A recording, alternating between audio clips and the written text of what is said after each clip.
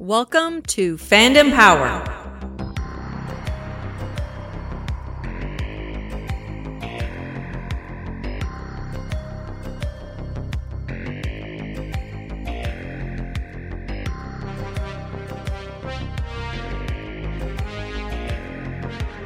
Hey, welcome back to Fandom Power presents The Fandalorian. This week, it's Chapter 13, and once again, I'm joined by producer Andy. Hello. And Hank out in Halifax. Boyos. Good morning, gentlemen. So, Chapter 13, The Jedi, this one, written and directed by Dave Filoni, has a total runtime of 47 minutes with the recap, so you're probably looking at 45 without. And our synopsis today is The Mandalorian journeys to a world ruled by a cruel magistrate who has made a powerful enemy. So, gentlemen, before we start breaking down the episode, any initial thoughts? Oh my goodness. Without giving anything away early, this episode was the first one where I've been saying every week I nearly worked the neighbors. Yeah. There was a part at the end that we'll get to where I literally stood up out of my chair and screamed with my hands above my head. And this episode almost brought me to tears. And I'm going to chalk that up to me watching it at 4 a.m. and being super, super tired still. Yeah. And so therefore very weak emotionally. But yeah, there's a moment in this episode where I nearly cried. Oh, that's fantastic. What about you, Andy? Anything you got for sort of initial thoughts? Loved it. From 2 minutes in, it's like, let's go. Yeah, there's a punch there, and the pacing just it starts on a high note and maybe ends on a higher note. Quite really? possibly, yeah. Certainly, where emotional tensions are concerned. There was a couple times I thought it would take a turn, but I was like, okay, no, all right. Yeah. If you don't like The Mandalorian after this episode, you should watch Picard. I just want to remind everybody, do you guys remember last week when I had asked, do we think The Mandalorian is trying to redeem the sequel trilogy the same way the Clone Wars redeemed the prequels? Yes. Yes, I remember. So my initial thoughts today are, I'm going to double down on that statement because I really think that's the direction that we're going. And I've got a few things when we get to the end of the show that I really want to, I'm going to go all meta on. Well, certainly there's a trend of recontextualizing. Yes. So, and I don't think there's anything that's terribly like wrong with the sequels that needs, redefining necessarily, but there are little stop gaps in the information that haven't been jumped into.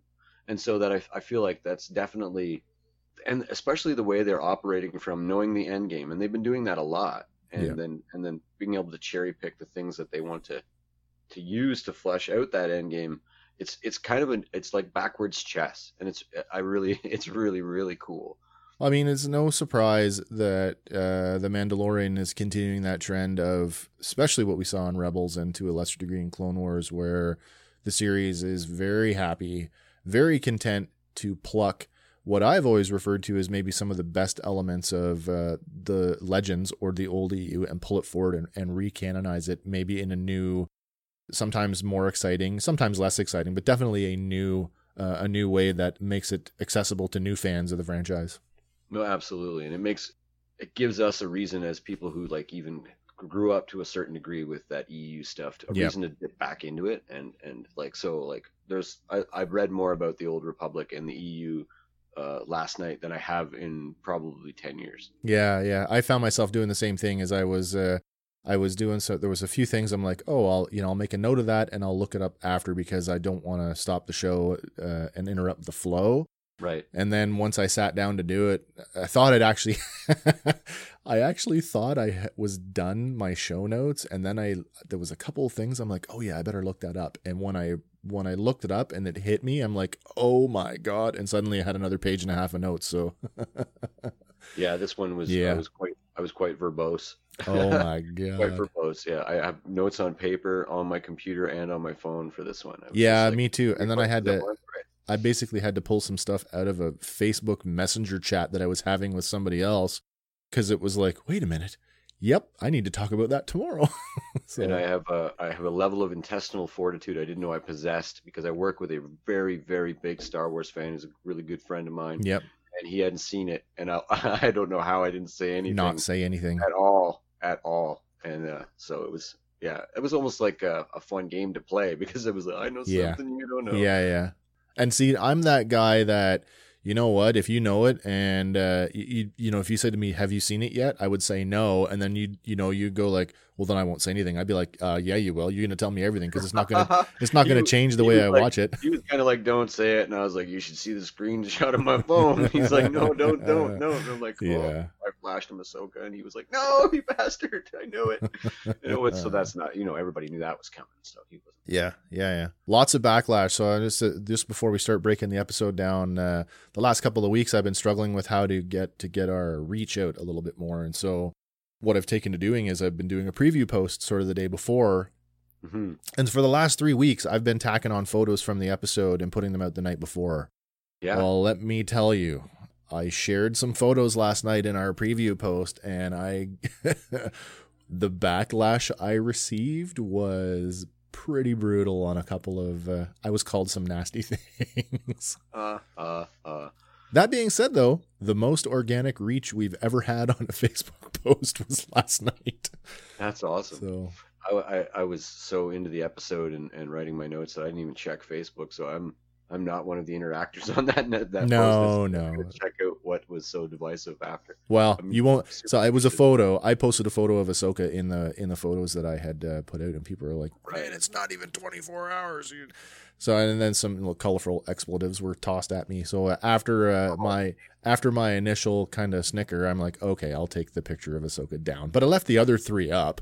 Right. There was nothing revealing about them other than, hey, these are some people you're going to see. But anyway, let's start breaking it down and see where the conversation goes. We finally make it to Caladan, and we open with a shot of Corvus. And you can see that it's like a low-lying cityscape, but it's veiled in this like fog, and it's kind of yellowy green, almost has like a noxious kind of like a burned out forest. Yeah, very much so. Messed the place up. I had my notes like pea green atmosphere. Yeah. In that initial shot, there's a factory in the background just pumping bilge like smoke. I caught that the second time around. Yeah. I really wasn't aware of it. I saw there's some kind of starship lifting off in the background, and that's where I'm like, oh, shiny thing. So I totally missed the factory. It's quite large too. It's larger than some of the towns and cities we've seen so far. Yeah, and that's going to play into a point that I want to make later on. The whole starship thing, and the factory, that's important to know, because if you weren't looking and you missed the factory, you may not connect the dots. That's right. But I thought Corvus itself was really reminiscent, and it's kind of peppered throughout. There's a contrast here in the environment where you have this, I think I said it sort of pre-show to you last night, Hank, where I felt like the forest around Corvus was very much like the scene in Wonder Woman, the No Man's Land. Like it was this bombed out, burned, and even her private army, when you see them, they look very reminiscent of like First World War soldiers with gas masks on. Right? Gas masks and sort of rubber tunics over them. Yeah, I got that vibe for sure. I also got a strong vibe of a juxtaposition of the opening scene of The Rise of Skywalker. And like you say, trying to recontextualize that the way Kylo moves through that burnt out forest, a totally different palette with reds on whites, but more like brutal and very like, he's not hiding in the shadows. And in the opening scene, we sort of get that it's juxtaposed. It's like a different way of moving through a similar environment. And so I really got that vibe, like they were like inverted mirrors of one another. Yeah, in a way they are. Yeah. And then so the inner city of Corvus itself, I got a real like, this could have been any ancient, East Asian civilization. Certainly. And there was a lot of Ralph McQuarrie concepts, I think, that were used in Bespin. Yeah, okay. There's like that sort of domed with a little tear and the teardrop on top style of buildings. Okay. Yeah.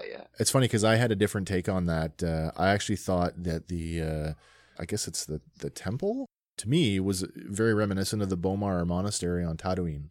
Oh, nice. Like Jabba's palace. Yeah, it's like sort of like that aesthetic, like a pagoda. Yeah. So, sprawling shot of the burned out forest. There's an alarm sounding, and then we have this group of soldiers who we've never seen these guys before with their 3/4 length coats and their gas masks are rushing towards the main gate, while the citizens of the town are like, they're ducking for cover and they're going indoors. And it's super cool how, although we've never seen this before, it still looks so Star Wars. Yeah, And I felt that way too. and the way that people have attempted to make things look Star Wars that weren't Star Wars Yeah. before and have failed, there's an aesthetic that they've captured, Yep. and it's I love it. I love it. Everything looks exactly like it should. I think hats off though to the production team on A New Hope, who really went out of their way to take real world objects and then adapt them to this science fantasy space opera setting. And to me, it feels like the producers of The Mandalorian are really, they're kind of leaning into that, and they're doing the same thing. Let's find real world objects Yes. that are period pieces that, with some greebles can actually fit the aesthetic that we're looking for. And I think they're doing it again better than certainly better than most of the prequel trilogy did. Agreed. Necessity is the mother of invention. For sure it is. I agree that they're the budget isn't as tremendous as as certainly as the billions of dollars of the movie can be, but so they're and during COVID there's limitations there. So they're doing a tremendous amount. Tremendous. I know we talked about it before, and I just want to mention it again. It would be really interesting at some point if the numbers are floating around out there. I would love to know the per episode cost on one of these, because again, for a television budget, I don't think you can find a better production value. No, it's crazy good. It's crazy high. I mean, it seems like it's taking leaps in episodes too. I mean, this is certainly equivalent with any of the films we've seen on. Oh, I would, yes, easily, easily, seamlessly. So there's an alarm going off, and it's a low. Talking about the disparity of technology, right? This low tech, literally like a giant tubular bell, and a dude with a mallet, and this is bong, bong, bong, bong. And so from atop the settlement wall, more soldiers and their commander, who may or may not be a familiar face, are observing some blaster fire that's veiled by the pea soup fog. And Andy, you get a name for us? Michael Biehn. Oh my lord, Mr. Terminator himself, Kyle Reese, Michael Biehn. Fantastic. Yeah. Thanks. Corporal Hicks. I almost didn't recognize him, and I was looking up some like recent photographs of him, and I think it's because of the way that they've got his hair colored and the way that it's pulled back and kind of laid flat. It's just because at first I was like, oh, he's not aging very well, but then it's like, no, I he's said all that right. too. I hope he doesn't hear me. Yeah, But he looks like he's let himself go a little. So from the fog, the camera shifts, and now we're kind of in close on these soldiers moving from the fog, and the show makes no attempt to conceal. Like, they put it right out there, probably within the first 2 minutes. 2 minutes. Twin intensely white lightsabers start cutting these guys down, and lo and behold, it's Ahsoka. So good. And her initial on-screen appearance, like, all the backlash I got last night, like, all kidding aside, like, come on, guys, like, what did you expect? Like, it's Rosario Dawson, and she looks exactly like you thought she would. Exactly. Like, she looks exactly like all the fan art. That's what I said. Yeah, and it's like, who produced that fan art? Yeah. Somebody knew what was going on. I mean, it's pretty much empirical. She's orange. She looks like Rosario Dawson. She's got the tattoos in the right place. That's right. And the headset. So, but she's operating like a ninja. So she's even dressed like a ninja. Yeah, very much so. She's wearing tabi. If everybody knows what tabi are, they're the ninja shoes with the split toe. Yep. She's even wearing tabi, and she's wearing Bushido pants, similar to the stuff that Darth Maul wears in the Phantom Menace. Yeah. Big and baggy, but tight at the knee and down. So it's very indicative of samurai or ninja. And then she's deflecting blaster bolts, and she's moving really, really well, a lot like Ahsoka. So the actress is starting to really capture, or not even starting, like right off the hop, she's capturing the movements that Ahsoka makes. Yeah, very much so. And this for like disappearing, like Fading. into the fog and reappearing and disappearing. Yes. Like, such ninja stuff there for me. Just woo. Yeah, I mean, you can't tell me that those lightsabers are not a big giveaway, right? I mean, if you've never seen Ahsoka, particularly if the only version of Ahsoka that you've ever seen was the Clone Wars, then you're familiar with her fighting with green and possibly blue lightsabers, and not her remade ones from Rebels, which are intensely white. I mean, it's like a fluorescent light tube, right? It is, yeah. So when you say like moving like a ninja, well, no wonder she keeps shutting them off, because she needs that.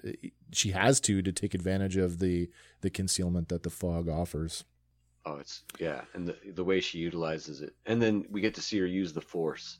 Yes. There's so much packed in that little scene. In a couple of different ways too, right? I mean, I think the first one is the call back to Obi-Wan Kenobi, where she makes the sound to distract one of the guards, and they of course turn for it, and that gives her an opportunity to strike again. Yeah. And then the second time she cuts down a guy, but through a tree. Cleaves him in twixt. Yeah, and the way that and then she fires does the piece it, of the yeah, tree. exactly. The section of the tree trunk is now loose, and she's able to like hurl that at another troop, and it's I just love that this. when the tree falls back onto the stump. And Yes. it still fits. And there's some hang time where it just kind of sits there. Hang time, and then it falls like there's a beat, and then it falls in front of Yeah. her, and it's just the one saber out, and the way the wind whips her cloak, dude, that was so amazing. Like, it looked like the cartoon but live action. So I'm going to take this opportunity. This is where I want to touch on the first sort of like philosophical, emotional beat that I got from the show. And this is something that I'm going to talk about it now, because it essentially plays throughout the entire episode, right up until almost the end. I really feel like this version of Ahsoka is a version that we've never seen before. And while she is the same character, you have to remember that she's been gone for an indeterminate number of years. This Ahsoka, I feel, has seen some shit. She's brutal. She's calculating. This is not the optimistic, I don't want to say kid, because in Rebels she's an adult. But even in Rebels, she was way more optimistic than she was throughout the majority of this episode. And I think that's reflected in her style. So I'm cut in two parts by like a tree in this. So I feel like so much has happened to her that not broken, but like she's gone through so much by this point that she's so disconnected from the Jedi, and that she has her own moral amplitude now, and she's not afraid to take lives. Before we saw her, and she would deflect blaster bolts. That's right, and knock yeah. people unconscious and throw them around with the Force, but now she's executing soldiers. She was going through people like the prequel Jedi would go through droids. Exactly. Yes. Yeah. That's one of the thoughts I thought. Exactly. She was Yeah. cutting these guys down like they were droids. Yep. Now, they're probably slavers. They're probably despicable. Yep. But she's not acting like a Jedi, to the point where, and I'm just going to jump a microsecond. Yeah, ahead, go for it. Where the woman we won't talk about her yet, but the woman addresses her. And I thought for sure when she said, "Show yourself, Jedi," that Ahsoka's first line was going to be, "I am no Jedi." Yeah, you know what? I actually thought you had said that as well, Andy. And so a couple of people that knew that I was watching and reviewing had said the same thing. Like, I'm surprised she didn't say that. So that's where the other side of my split tree comes in, because at no point does she correct anybody about her becoming a Jedi. She does not. In fact, And the title of the episode is called The Jedi. it is called The Jedi. And Right. we're going to get to a point that, She contemplates training the child. yes. And I think she's a Jedi again. And I think that in terms of, and by that I mean, without Jedi there as a corporate entity, like the Walmart of Jedi, the thing that Yep. she rejected the most Yep. is gone. Yep. And so that there's a vacuum there. And Yep. now she steps into that vacuum with what she believes a Jedi is and should always be. And therefore, I think she is a Jedi again. I want you to hold on to that, because we're going to come back to that. I have a pretty in-depth section in my notes where I want to talk about why I also think that she is still a Jedi, but it may not line up with your impression perfectly, but that's going to be an interesting conversation. Right. So to go back to the unnamed character that we were talking about, at this point, we actually do flip over back to the wall, and now this woman, who we come to find out is the magistrate of the planet, she has now joined Michael Baine's character up on the wall, and she's carrying a cool looking spear, which is going to come into play throughout the episode. Mm. The remaining soldiers, they've lost sight of Ahsoka, and they try to flush her out to no avail as she descends on each one and methodically kills them. Yeah, so approaching the wall, the magistrate tells Ahsoka that she's been expecting her. So that should be, again, my first time watching it. I didn't really pick up on that. It's like, oh, like, does she know her already? Or has Ahsoka just been here harassing her for enough time that she's come to expect her? So I had that thought too, because Bo-Katan knew where Ahsoka was, Yeah. and knew that Ahsoka would be there for a while, Yeah. even able to tell him which city on which planet that she was on. Right. And some time passed because he did a layover on Navarro. That's right. You know yeah. what I mean? So yeah.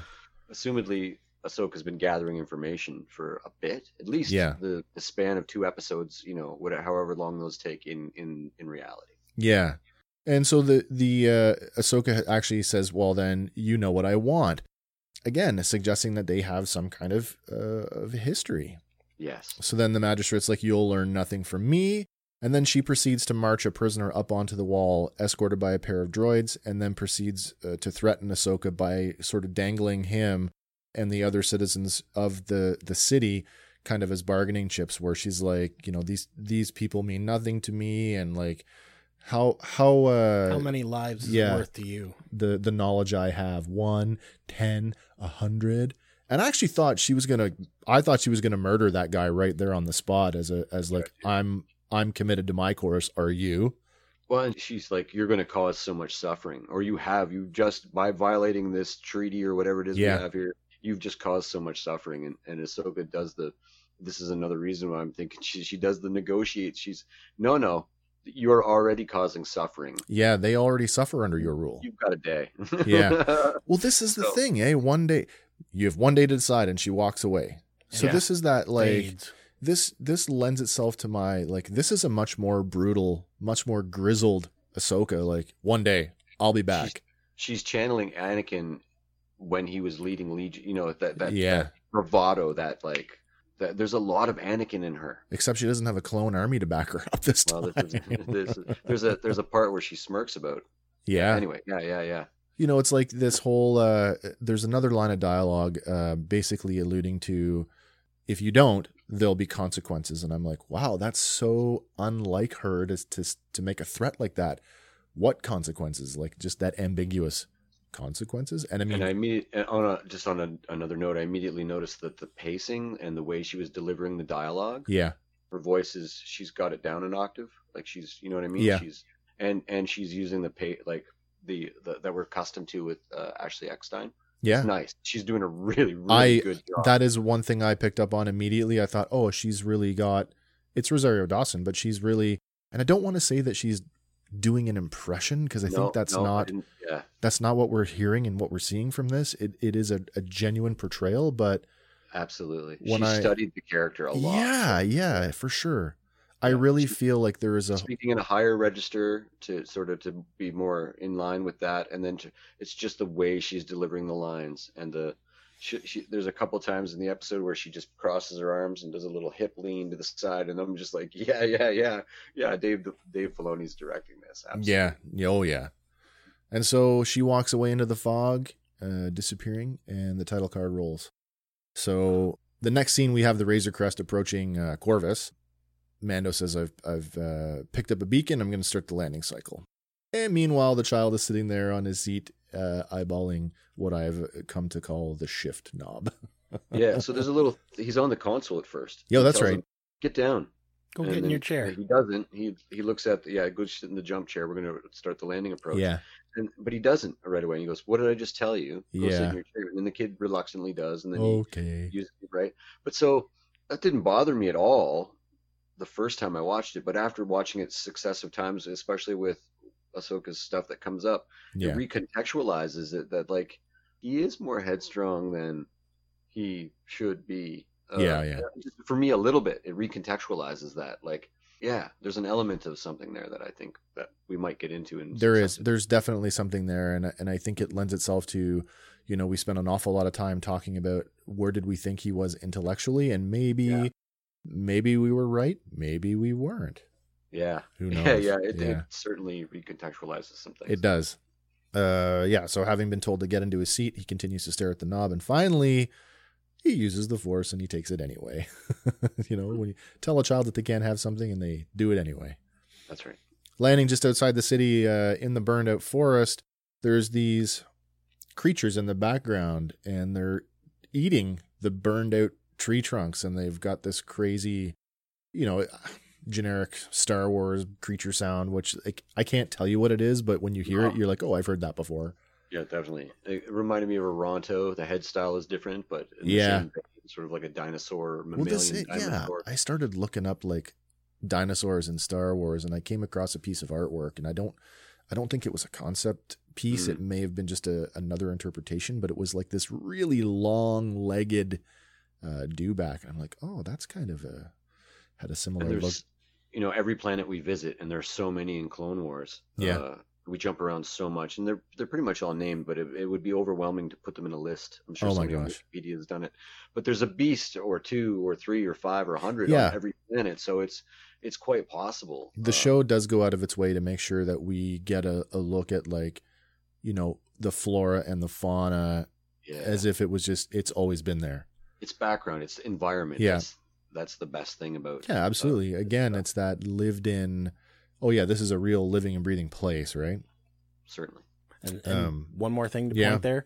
There's a fantastic nod to A New Hope there when he's landing, as the soldier on the wall just scans him. Oh, that's Same right. way as they scan the Falcon coming Yeah, in. yeah, at the Masasi Yeah. Temple. Yeah. That was With in my notes. But the, good call, yes. The hand scanner, I guess. Maybe. yeah. yeah. I think that's what it is. So look, it's a Razor Crest. Yeah, so jumping off the ship, walking off the ship, Mando and the child depart for town, but not before Din Djarin's like, hey, give me that. And he takes he confiscates the knob and tucks it into his belt. Confiscates the knob. Yeah. Was it disconcerting to anyone else that he just left the ramp open? Maybe it closes on its own later. I don't know. Yeah, well, they did the same thing in season 1. They did, yeah. With He left the ramp open quite a bit. Yeah, Queel, I guess he knows trying he's to gonna get run back, the friggin' yeah. ramp all the time quickly. I mean, it used certainly as a plot device, when you're really rooting for Queel to make it back when he's, riding the blurg. Yeah. And you can see it, it's clearly wide open, right? You're like, oh, all he's got to do is get there and he can close the door. Lauren, my wife, had a point the other day. It was, I guess last night. Where's the Boba Fett armor? Like, we could see right through the ship in the last episode. He gets sucked out into space, and I'm assuming he has it locked in a locker. And she's like, "What locker would be in that thing? Like, after you could see clear through it." So That's true. yeah, There is that one compartment opens for the child. To, I was like, going to sleep say, in what now. about Maybe there's like the berth or whatever an it under is, the yeah. bed Maybe. drawer. could be. If the bed, the quarters, I guess, the bunk, maybe, Yeah. because it has a door. Yeah. Maybe it was okay. Yeah, maybe. Yeah. Mando approaches the main gate and he encounters who we know to become is basically the captain of the guard, the Michael Biehn character, and he kind of starts this bluff by saying that he's been tracking for some time and is looking for a layover. To which Michael Biehn's character responds, "Nice armor." Yeah, he gets the basically the 3 same questions he gets from everybody he meets. Yeah. That's, are you a Mandalorian? Yes. Are you a bounty hunter? Yeah. Come on inside. Oh yeah, that whole bounty hunter. Yeah. Guild. Last time I checked. Yeah. And again, Yeah. just that whole Western vibe. Yes, you know, totally. once again. Totally. Yeah. Almost like Michael Biehn, like later on, there's this exchange of dialogue between the two of them, and you really get this feeling like, are all the gunfighters in the Star Wars universe the same guy with a new skin? Yeah. Just You know? grizzled. Yeah, Sort of. yeah. Yeah.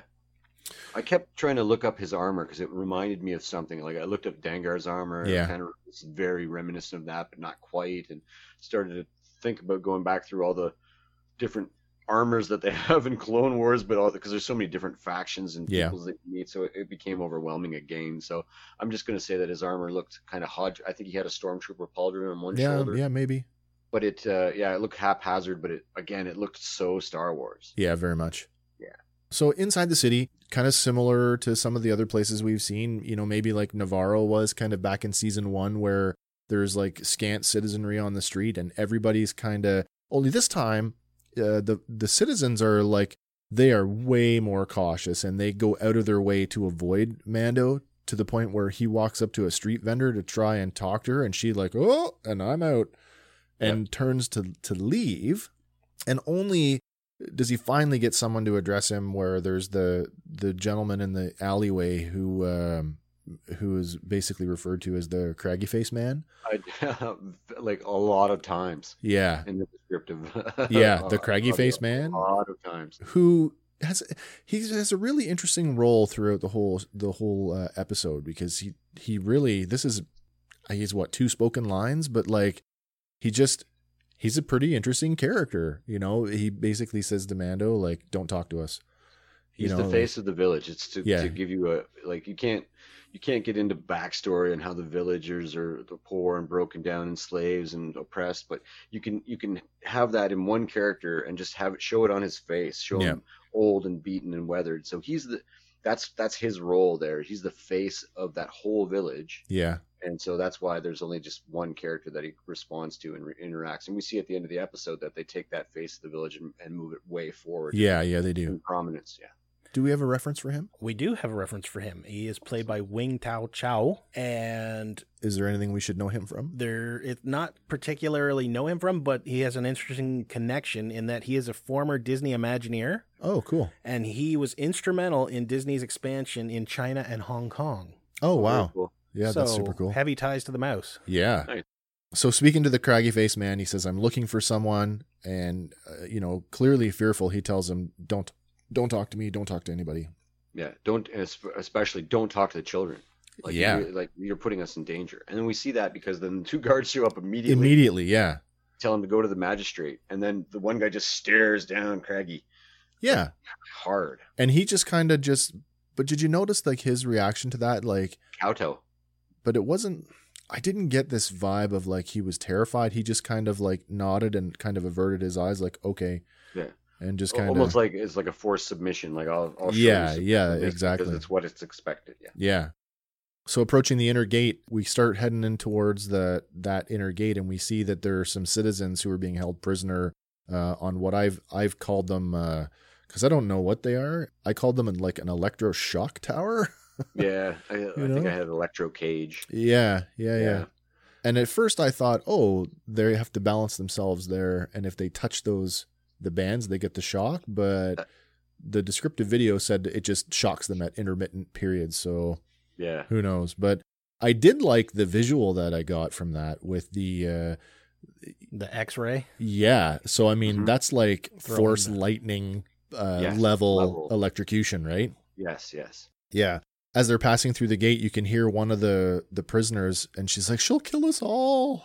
Well, they beg him to save them. Yeah. They don't care who he is. They don't care who he is. Yeah. So he passes through the inner gates. There's sort of an antechamber there, and then it opens up to this like lush garden with the pond and the bridge and the trees. Even the air is clearer. In yeah. Did you notice that? I was presuming like some sort of like atmosphere scrubber right around there.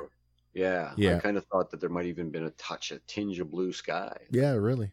Yeah. And then we see the central structure there, and that's where I thought, oh, that reminds me of Jabba's palace, right? Only on a much smaller scale, right?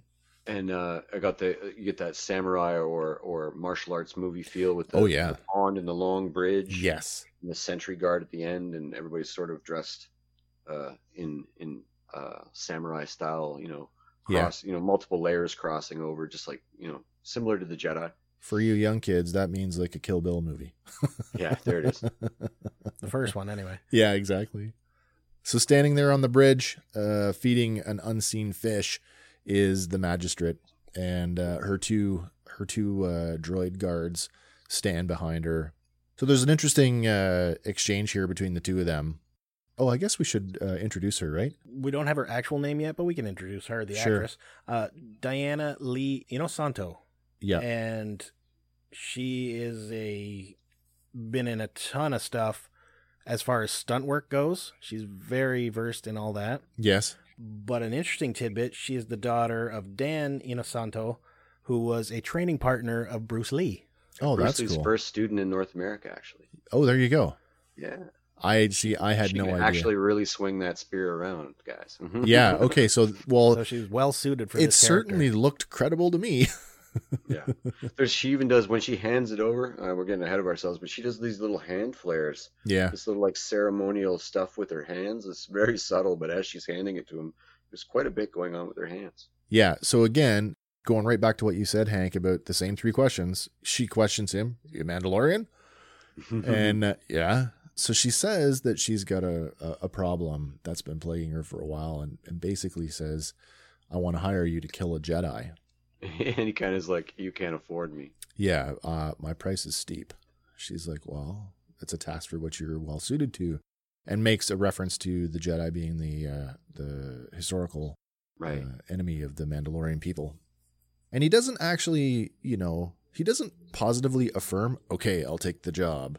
No. All he says is, where can I find this Jedi? Which is perfect because, hey, he's here to find the Jedi. So, Yeah. hey, if I had someone that was just going to tell me where to go, perfect. I'll take your whatever and to my own purposes. I kind of like the way he inspects the weapon, clangs Yeah. it off his bracer, and you get this ping, and so that ping tells him it's Beskar. And Yeah. the way she says, she even is like she rolls the R in Beskar. Yeah. And we actually, if you look back at the first episode, the thug in the bar that he beats up, he rolls his R. Yeah. Yeah. And it's Beskar. kind of Beskar. And so it's kind of neat, like that. Yeah. So I just thought that was cool, like an accent. A lot of people speak in Huttese and things of that nature. Yeah. It's cool though that that's how she wants to pay him though. She basically offers him this spear as a form of payment, stating that it's, it's pure Beskar, right? Like your armor. Mm. So that's kind of cool because again, this spear, it's going to come back in a major way towards the end of the episode, and there may actually be some foreshadowing with that. But we'll get to that when we get there. And of course, throughout the whole this whole encounter, the child, because he's still the child at this point, is kind of hunkered down on his like hip satchel, just kind of watching, right? So though all it is unspoken, Mando understands that Ahsoka is obviously the Jedi that, she wants him to kill.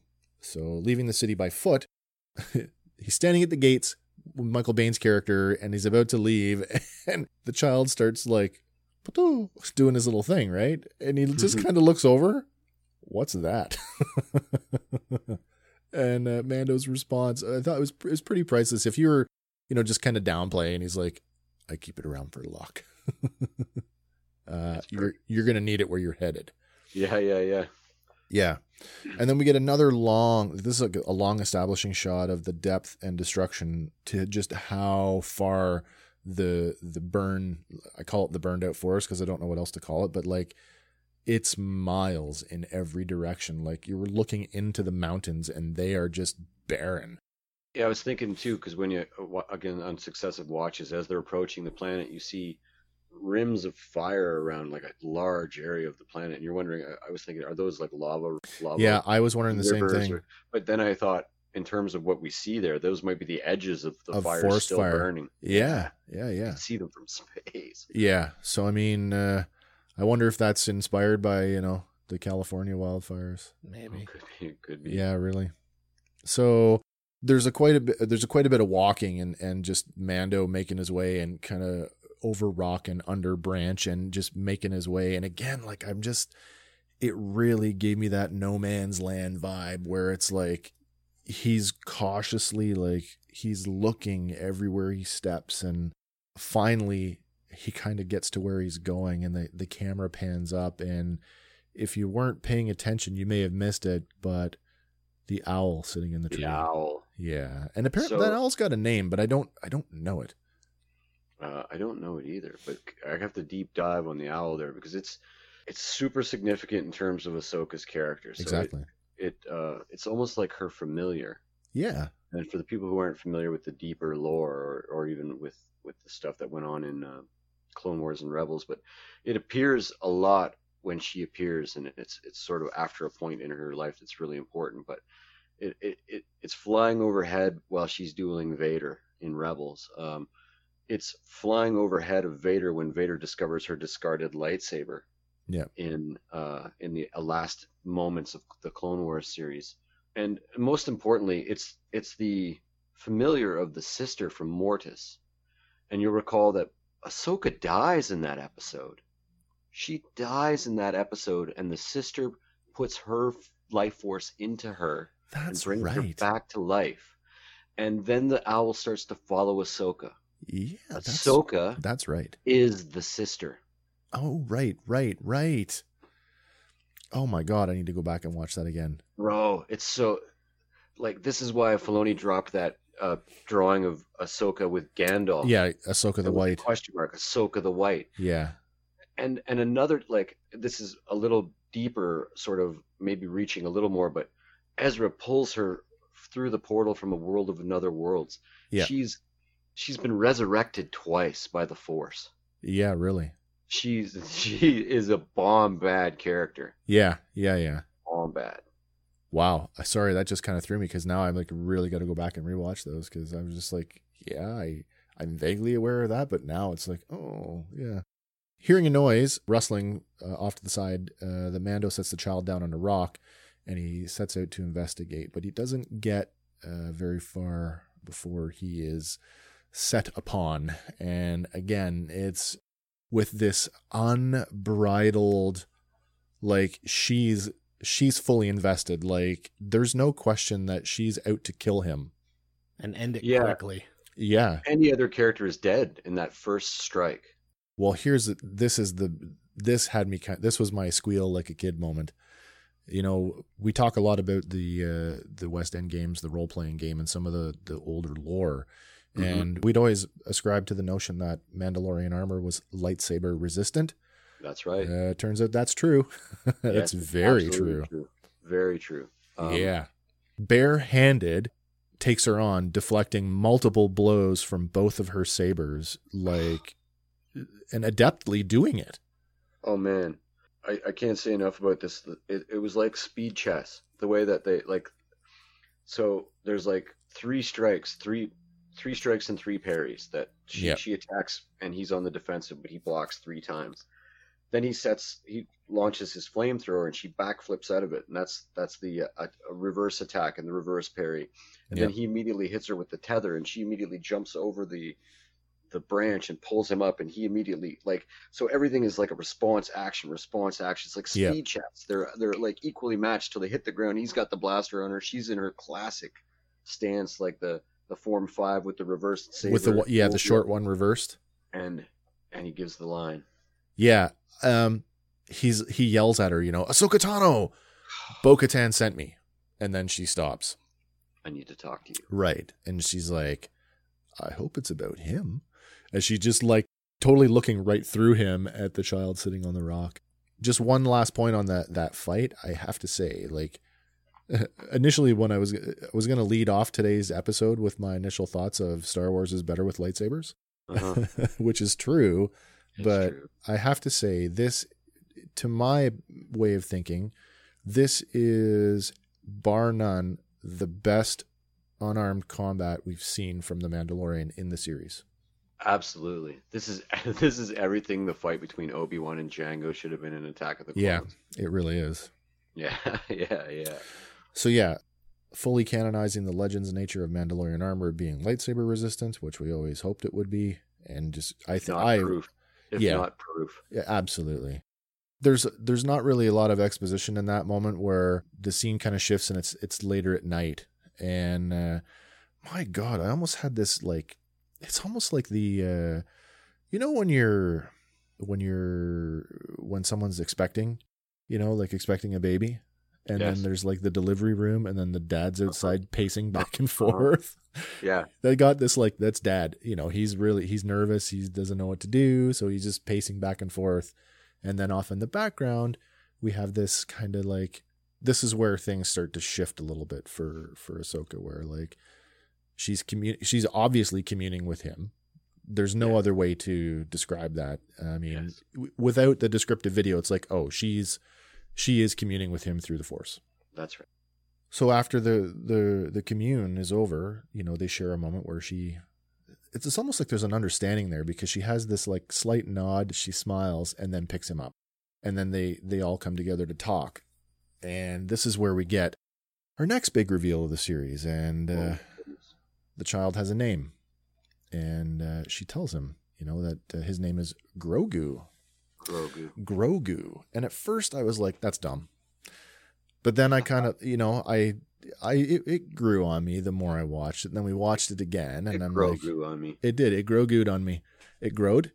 Yeah. Oh, it bad feels jokes. like a hut name. I can't remember what. I think it's Gorbo. I think the baby hut is Gorbo. I mean, I didn't look it up or anything, but it feels real close to that for me.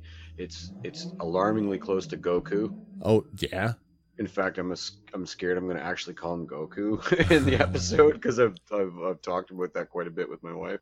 The people that I talked to last night, they were like, "Oh, so he's got a name," and I was like, "It sounds better when you add the word master to it." Yeah, Master Grogu. But also, if you break it down, like in minutia, like we always crazy do, And we will. what grows out of goo? Uh, Clones. oh, that's true. That's so true. But then we get this like crazy exposition piece where Ahsoka goes into like his origin, his history, because he's like, you can understand him, and she's like, in a way, yeah. But then So she much goes here into in this 5 like, lines. you know, he was raised on Coruscant in the Jedi Temple during the Clone War, and then by the, you know, so that suggests that he was a Jedi initiate. Like we saw that scene in Attack of the Clones where Yoda has the scene of younglings, and they're all just kind of doing like really simple like lightsaber form practice. When you're an initiate, before you're even a Padawan, you're like the younglings. They eventually get chosen by a That's right. master. Sometimes they're brought in by a specific master, and then they get first choice of that Padawan. Yeah. Essentially. And she says that he's been training with many Jedi masters for years. Well, So I mean, I did the math. I went back and did the math. So Anakin is 10 years old when he joins the Jedi Temple in Yeah. 34 BBY. yes. The child is 7 years old at that point. Yeah. Oh, yeah. I don't know if the child, like, so you could read it like he was raised at the temple as being he was maybe born there, Yep. but most of the children are brought to the temple upon being identified shortly after birth. Right. So we have to assume that him and Anakin were peers. At some point, they could Some very point. well have been. When Anakin is training as a Padawan under Obi-Wan in Yeah. Attack of the Clones, Grogu is 17 years old. So Anakin is a special case though, because Anakin was never an initiate. He went right from joining the Order to having Right. to having a master and a Padawan, master. being a That's Padawan true. learner. That's true. That's true. I'm going to say that they've definitely encountered one another because it sort of matters about what she says. It's completely later on. reasonable that they've crossed paths 'Cause I haven't- somewhere. yeah. And then he's 22 years old at the end of the Clone War, Right. right? So he's, you know, he spent ostensibly 22 years with the Jedi. Quite a bit of that, maybe that first bit, was him not being able to process, you know, like being so infantile that he couldn't, you know. She says he studied for years. He's had more time since that. Yeah. So if we cut his life in half, he spent more time without the tutelage of Jedi than with the tutelage of Jedi. Right. And now he's using the Force instinctively. She says Yeah. that he hides it for protection, Yep. but we always see him use the Force for personal gain. Yes. Personal And gain. that is Well, that's it. an uneducated Force user's take, because without being constantly reminded Yep. that you shouldn't stray into the self-serving That's right. nature of the Force. So it really, really deepens him a lot for me, and Yep. it brings back that question of his alignment, because like she says, the most powerful thing there, she says, you know, a fully trained Jedi can succumb to these emotions, and the best of us, and she's right there without saying his name. We Yep. all know she's talking about. Of course, Anakin we know Skywalker. that for sure. I want to talk a bit more about the initiate thing, and this kind of goes back to that whole the minutia of what we've pulled out of other sources, and the role playing game again in its many forms. Like you said before, initiates would be identified, and Qui-Gon Jinn actually says it in the film that he would have been identified, and kids are essentially taken from their families shortly after birth if they are Yes. identified. Yes. So they go into this, we'll call it the initiate pool, because that's what it is, right? Mm-hmm. Until they're selected. And some never get selected. Right. Some Yeah. never get selected. They never become Jedi, and they go off, and they, during the height of the Republic, the Jedi had several sub-organizations like the Agricultural Corps and Yeah, the Science yeah. Corps, and they would go off and do other... security forces. and Yeah, there's people that right. made lunches at the temple, and there was custodians, and there was all these low-level Force worker wielders that were in these positions of you know, like not customer service, but in like infrastructure. Yeah. The Jedi world was vast before. So let's talk about his age a little bit again. And I don't want to spend too much time on it because there's a whole lot more to get through. But like we had sort of agreed that he was intellectually around 18 months. And I still think on some level that's true. But now you have this whole other layer. Like you say, she's like she said that he's spent a lot of his life hiding his abilities in order to survive. But she also makes a statement about his memory goes dark. Yeah. Now, is she referring to dark as in like it's just he can't remember, or dark as in like the dark side? So there's a couple of ways I've been thinking about this. Yep. I thought just this. She pauses after the word dark. So and then she says that he was hidden during Order 66. Yeah, somebody had gotten him out of the temple. Right. So, but it's two different parts. There's a pause there. There's a little long pause, like a beat. So she says he was hidden. Yep. And to me, that sounded like they were trying to protect him. But then she says someone took him from the temple, and that didn't seem like protection to me. And then after that, his memory goes dark. Yeah. To me, that sounded like somebody took him, and if darkness is taking him, that leads me to believe that he was in the possession of, if not Sidious himself, the Empire. There's also an option, like if we look at sort of Star Wars, like a place where we could turn the lights out and then turn them back on. Yep. He could have been in a carbon freezer stasis or something where he had no effective memories. That's entirely possible. My brain just starts racing with all these possibilities. But my leading possibility is that at that moment he was taken from the temple by the forces of darkness. Interesting. And some of the people in my little intermediate circle even think that he might have received some sort of, education in the dark side. Yeah, that's not entirely. So I went the other way, and I started looking at, and I didn't look as deep as maybe I should have, and maybe will when we're done this conversation. But it's like, of the Jedi, the named Jedi that we know are canon, how many of them survived the Purge, and how many of them were on Coruscant when it happened? Right. That's a very short list. It's a super That is a super short list. So the leading fan, well, not the leading, but a prominent fan theory that's been going around, and there's been sort of this fan campaign for it to happen, is what if Mace Windu survived? What if Mace Windu survived his encounter with the Emperor? And what if Mace Windu smuggled him out of the temple? That's a good thought.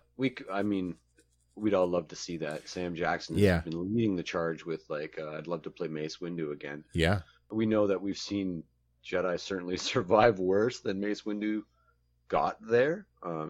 Certainly every other Jedi has a missing limb. And we've seen them fall from tremendous heights, land on their feet, and then take out a Star Destroyer. That's right. So it's a possibility. But at the same time, you could pick any random Jedi there and say, oh, they survived the Purge. And they, I think the Librarian is a good candidate. That would be one of the leading ones, because she did survive the Purge, and she was Vader featured. Kills her in the comic. Yeah, she got featured a little bit later on, like you say, in the comic book. So she has a cool weapon in the comic. She has a gun that fires lightsaber bolts. Oh, that's interesting. Yeah, it's a cool weapon. Yeah. So I'm really curious to see if we're going to get any sort of callbacks to that as the series goes forward. Like, I definitely want to know more about his origins, but at the same time, going back to some of the things we've mentioned on previous episodes, it's like Yoda's species is probably the last great mystery in Star Wars that's never been unraveled, and part of me wants it to stay that way. You could really link this to the Obi-Wan show by having the character that rescues him be Obi-Wan and really start to weave the threads together. Yeah. Easily. I love this scene in the sense that while she's going through all this exposition and telling us about his name and his origins, and she goes on to say, like, I've only ever known one other person of his species. And as she says that, a portion of Yoda's theme is woven into the score. Absolutely. And it's just so touching to hear, like, oh, that's really nice. I forgot to, during the scene where she's communing with him? No, just confronting the magistrate. Yeah. She has a theme with Anakin. Oh. And the Anakin and her theme is playing while she's confronting the... there's a lot of John Williams music in this episode, actually. Yeah. The very end is a very prominent section of John Williams music. Although I think it's redone by Goranson, but yeah.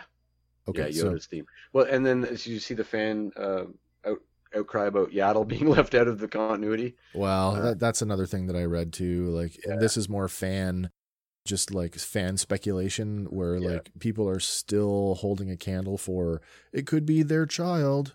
Could be. There's a line by Pelly in season 1 where she says, if it ever pods or divides. Yeah. And then Lauren had said, perhaps it's like Gremlins, like Yoda just popped out a version of himself one day and said, well, I guess we got to train. Like maybe it happens to that species every 600 years. That's how maybe it's only one and they just keep popping. Like maybe he popped Yaddle out.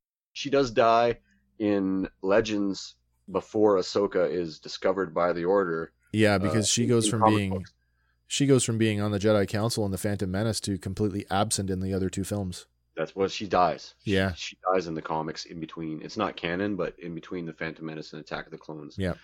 She dies saving other Jedi in some heroic fashion. Yeah. I think I read something to that effect too, where like her death was pretty epic when like very heroic. Yeah, exactly. So if people are bitching about that, she's dead before Ahsoka could have known her. And so Ahsoka's talking about personal experience there. I only knew one of his species. So there's a little more exposition about Mando going on about how my task was to bring him to a Jedi. And Ahsoka is very quick to point out, well, the Jedi Order is gone. It's the first time that we've had the Force extrapolated on. A couple of times in the seasons, we've had people say, "May the Force be with you." Yeah. Mando never responded in kind because he doesn't know what the frig that means. Yep. But this is the first time when she even drops the Obi-Wan line. It's an energy field created by all living things. And that's right. She has her own spin on it, but this is the first time we've had the Force qualified for us. Yeah. And for therefore brand new listeners in the series. His powers are that's right. by the Force. Yeah, we know it's the Force, but he doesn't, right? Like she even says, "Can he still wield the Force?" And he's like, "You mean his powers?" Exactly. Yeah. These are magical wizards as far as that's right. They're space sorcerers. That's right. So she's like, the whole thing, the Order is gone, and then he counters that. He's like, well, so is the Empire, but they still hunt him. Very good. So like that gets her in the feelings too. She that does turn her introspective about the nature of the state of the galaxy right now. It does, and I feel like, again, going back to like this brutal character, brutal Ahsoka, as I'm sort of referring to her throughout the episode up until this point, we now see some of that, a little bit of that shift. Certainly, she's softening a bit. It's a much more brutal world. I find her a lot more like Qui-Gon or Mace Windu than other. You know what I mean? Like the sort of the grayer. I feel like she's on the edge. Yeah, I do feel like she's more indicative of that. Sorry, her cloak. Her gray cloak. Yeah, her gray cloak. Yeah, that's almost a little too on the nose. Here, wear a gray cloak. But I'm gonna poke a hole in that here in the next couple of minutes. Okay. So it's like he needs your help, and she finally acquiesces. She's like, okay, I'll test him in the morning. So I really love this next part where they find this portion of the forest that started to regrow, and I'm immediately like, oh, this is like our nod to Dagobah. Yeah, 100%. Everything is covered in green moss. Yeah. Very alive. They push back the pea soup effect a little bit to give it a clear sort of atmosphere here. Yeah, it's beautiful. Entering the mossy clearing similar to the clearing on Dagobah, Ahsoka conducts a simple test, levitating a rock to Grogu, and then asks him to send it back. And of course, I think this is where we get into that, going back to, he's still a kid, and like he's just like, whether it's just the obstinance of like, no, I don't want to do it, or a genuine, he doesn't understand, but she's already established that they can understand each other. So to me, this is him just as a kid, like, no, I don't want to listen to you. He's just being the bratty little kid and drops the rock. It's right after she says that he's been protecting himself by hiding his abilities. That's right. He turns inward a little bit, almost as if that's kind of what makes him turn inward. Well, and then the fact that it's a defense mechanism. Ahsoka has the Yoda line where she says, I sense much fear in you. Yes. He's hidden his abilities to survive. And so she's like, very similar to Cal Kestis, because when we meet Cal Kestis in the Jedi Fallen Order game, he's been hiding his ability for years as well. That's right. Although he was, in terms of training, he was much further along than Grogu is. Agreed. Interesting way, though, how the game, and this is just an aside to that, but as I'm looking at I've got a big poster for the game here in the studio, but the way that his force powers are unlocked through a series of flashbacks, memories and stuff. Yeah, really Love cool. Maybe we'll see something like that with Grogu as well. Yeah, where we and that get game folk is very, very important towards the end of the episode. Actually, yeah. it's a big nod to that game. So she says to Mando, "Come here," and she's like, we'll try it again, but we'll see if he'll do it for you." And he's like, "Okay." So picks up a rock and he's like, "Okay, kid," and she just kind of saddles around and she just looks up at him. Grogu, it's his name. Okay, Grogu. And as soon as he says it, he immediately the head snap, abadoo. Where And I feel like he says the word. I feel like he says it back to him. You feel like he's parroting it back? Yeah, like, Grogu. Yeah. I can't even do it, but it's twice. He does it twice. It's the same sound, and it could be just a coup, but it's almost like a very quick and with his own accent. I don't know. Maybe I'm stretching. It's definitely a recognition, like like you're talking to me. It's like when you say a dog's name, and you know a dog does not speak English. They perk up though. They just perk exactly. up, and the head snap, and you're talking to me. Exactly. So he's trying to get him to take the rock. He won't take the rock, and Mando kind of has almost like a frustration moment where he pitches the rock behind him. It's like, see, and she so I wonder where the kid learned that then. Yeah, you know what I mean? I got that immediately. He went, he's frustrated. I'm not playing with this rock. I wonder where the kid got that. Yeah, exactly. Well, and that, again, the whole psychology of learned behavior, right? Exactly. So she gently says, try to connect with him. And, I'm thinking, wow, she's going really meta on him, telling him to dig down like that. But his way of doing that is like, oh, wait, I conveniently have the shift knob in my belt. So for me, there's a little beat before that. Yeah. Where I go, try to connect with him, and he just stares at the kid, and the kid stares at him. Yeah. And because we hang on the kid, and then there's a nod to what the Mando gives just a tiny nod. Okay. And it made me feel like the kid reached it. They connected through the Force, and the kid was like, "Give me the knob." Maybe. I really got the impression that they connected psychically, and that the kid communicated, "I'll do it for the knob," because he nods his head almost in recognition to what to staring in the child's eyes. So what about? Really got that impression. Let's look at the other side of that coin. What if it was the kid looked at Mando and telepathically instructed him, "Give me the knob"? Literally, that's almost the mind trick. That's almost the mind trick I was thinking. I honestly got that a little bit. I did, yes. I don't think Din Djarin is a weak-minded individual. No, but he's trying. Yes, he's opening himself to the idea of, right. For sure. And so instead of a mind trick, it's more like a communion where it's like, here's the knowledge you seek, and there's no, it's not like the torture Kylo Ren's pulling the information out of your brain. It's like an exchange. What's the information you're looking for? It's right on top. Here it is. Ahsoka even sets the tone for that at the beginning of the scene by, kind of doing the little, let's see what knowledge is in that little brain of yours, right? Right. Yeah. So I totally buy into it. Either way, I just think the whole idea of, we've seen the child have capacity to do harm where he force chokes Cara. That's right. So all of the fan speculation that he may be like this character who's on the edge and that maybe he is acting a little bit more beyond his years, and it's an act for us as the viewer to maintain his anonymity in the galaxy. Maybe not. Yeah, possible. If his powers are fading after having not used them for 30 years, he's friggin' powerful. Well, yeah, that's where I'm at with it too. So there's I sense much fear in you. He's hidden his abilities to survive. We go through the test, and finally Ahsoka's like, I can't train him. And so this is where I said, hold on to that, because you're of the opinion that she's a Jedi again. And I am too. And this is where it becomes very apparent to me. Even though Ahsoka left the Order, she goes on to say the whole exposition about her understanding of what fear can do to a Jedi, to the best of us. Yes. That clear reference to Anakin Skywalker. Yes. And she's like, I'm not going to start him down that path where that can happen. So right off the bat, she's actually giving into her own fears. She's embraced her own fears, but she's embraced it from the pragmatic, dogmatic view of the Jedi that the dark side is evil. You can't go to the dark side. You can't be in the middle. So she still ascribes to the dogmatic practice of the Order by her refusal to train him. This episode of Fandom Power is brought to you in part by CollectorsPlatoon.ca. CollectorsPlatoon.ca, organizers of the annual Toronto Collectors Platoon Toy Show.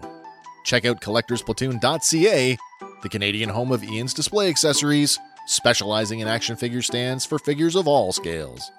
Visit CollectorsPlatoon.ca today. So let's look for another character and recontextualize the sequels again. Yeah, sure. Luke Skywalker in a pinch. She is? The Jedi Order has to end. Yes, the Jedi Order has to end with her. I'm not going to train him, because I'm not going to subject the universe or the galaxy or another single living sentient being. Oh, yeah. To the Yeah. temptation of the dark side. Yeah. The Jedi Order has to end with her. Yeah. The Jedi Order has to end with Luke Skywalker. It has to become something else. It can't totally be does. What it was. It totally does. And we're going to get to that in spades here coming up here fairly shortly. But I agree with you. And certainly the sequel trilogy tries to show us that there's an evolution there. You know, Rey and her Mary Sue-ness. I think they really tried with her and succeeded on some level. But again, going back to the Mandalorian as a recontextualization for the sequel trilogy, we're going to get to some stuff that really digs in on that. For me, there's a little importance to the way that the child or Grogu takes the ball from Mando compared to the way that Ahsoka sends the rock to him. Oh, there's a huge difference. She Yeah. does it with finesse and deliverance and gentleness and he without control. Oh, yeah. And so control is important for the people that don't know the game very well.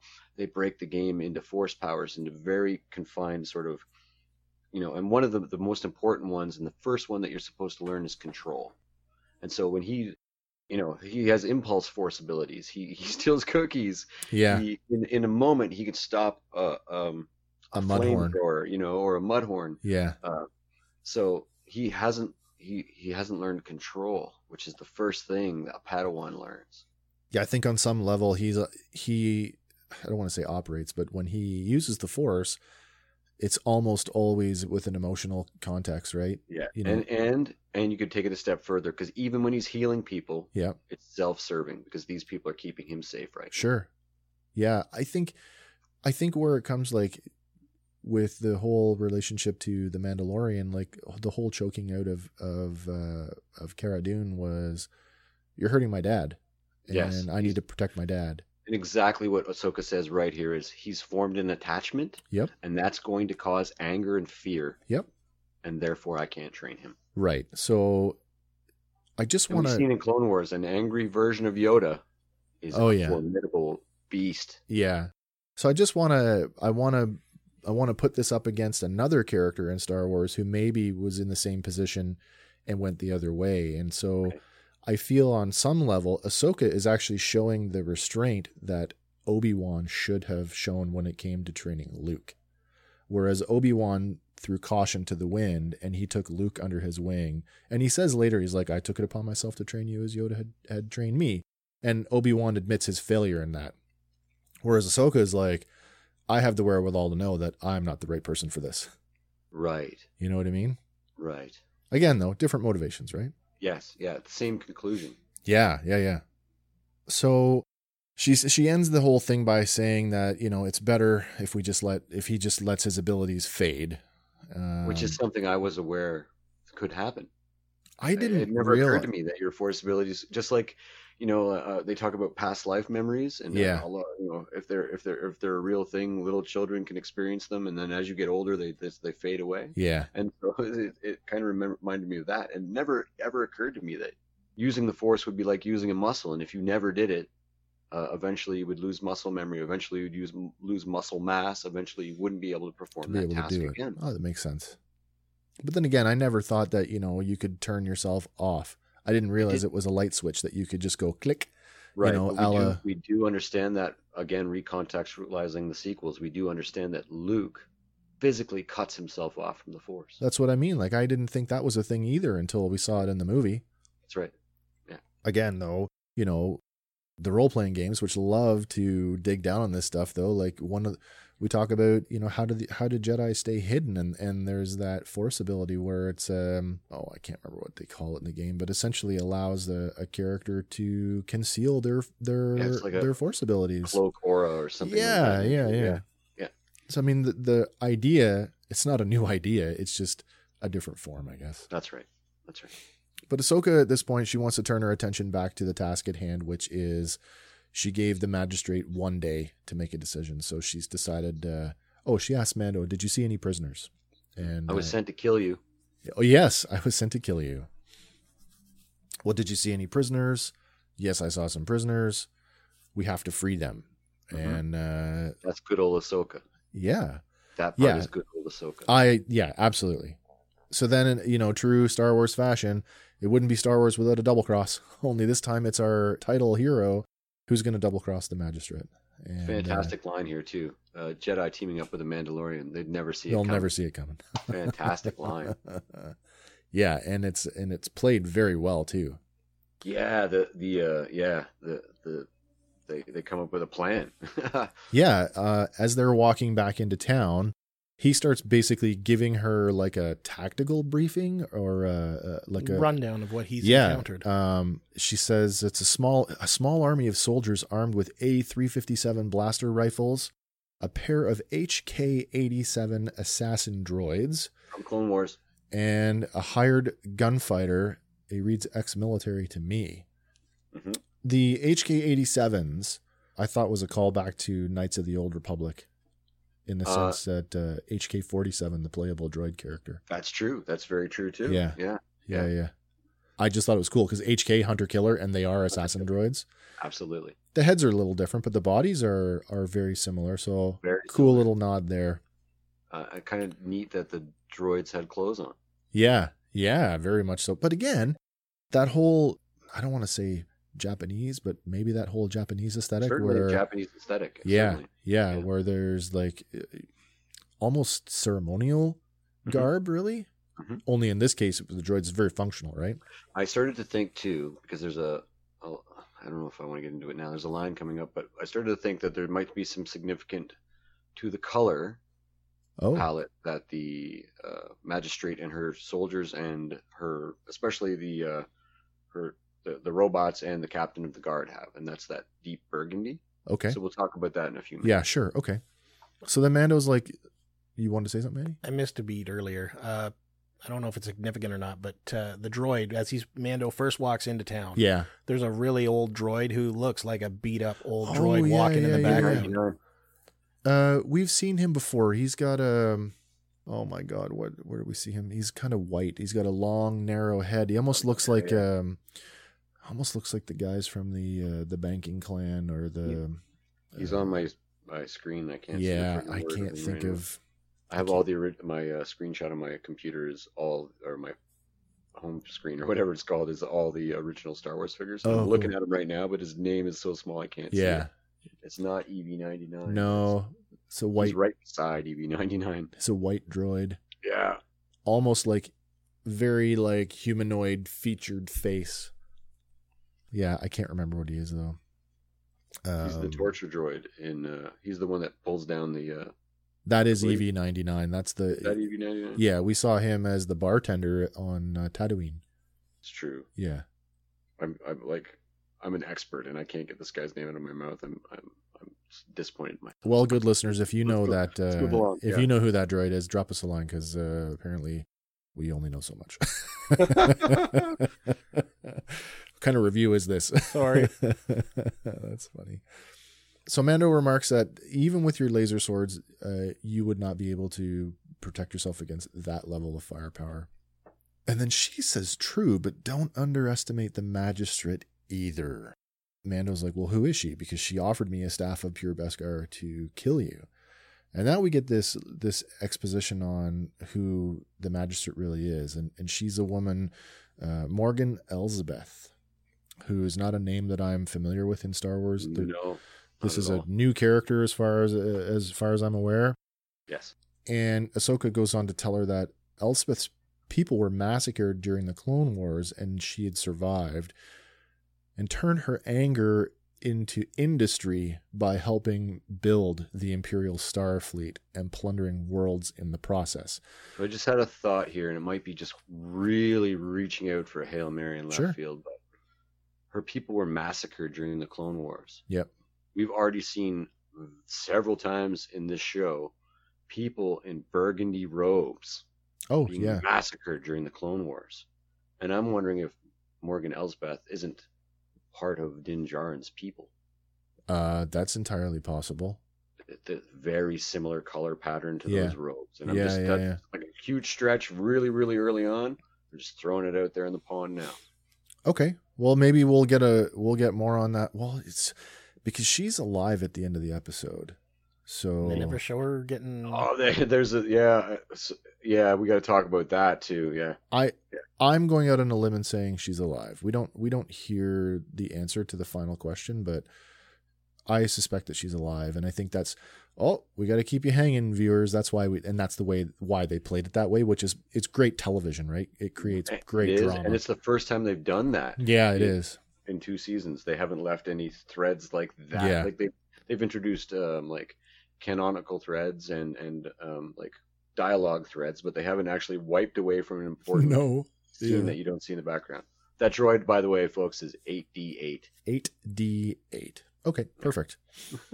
And so Amanda's like, well, it looks like she's still in business, right? Judging by the surroundings. But that's a callback to talking about that factory at the beginning, right? So is Calodan, is it a shipbuilding? Maybe just the latest in a long line of her settling down somewhere and stripping the place for what she needs. Maybe.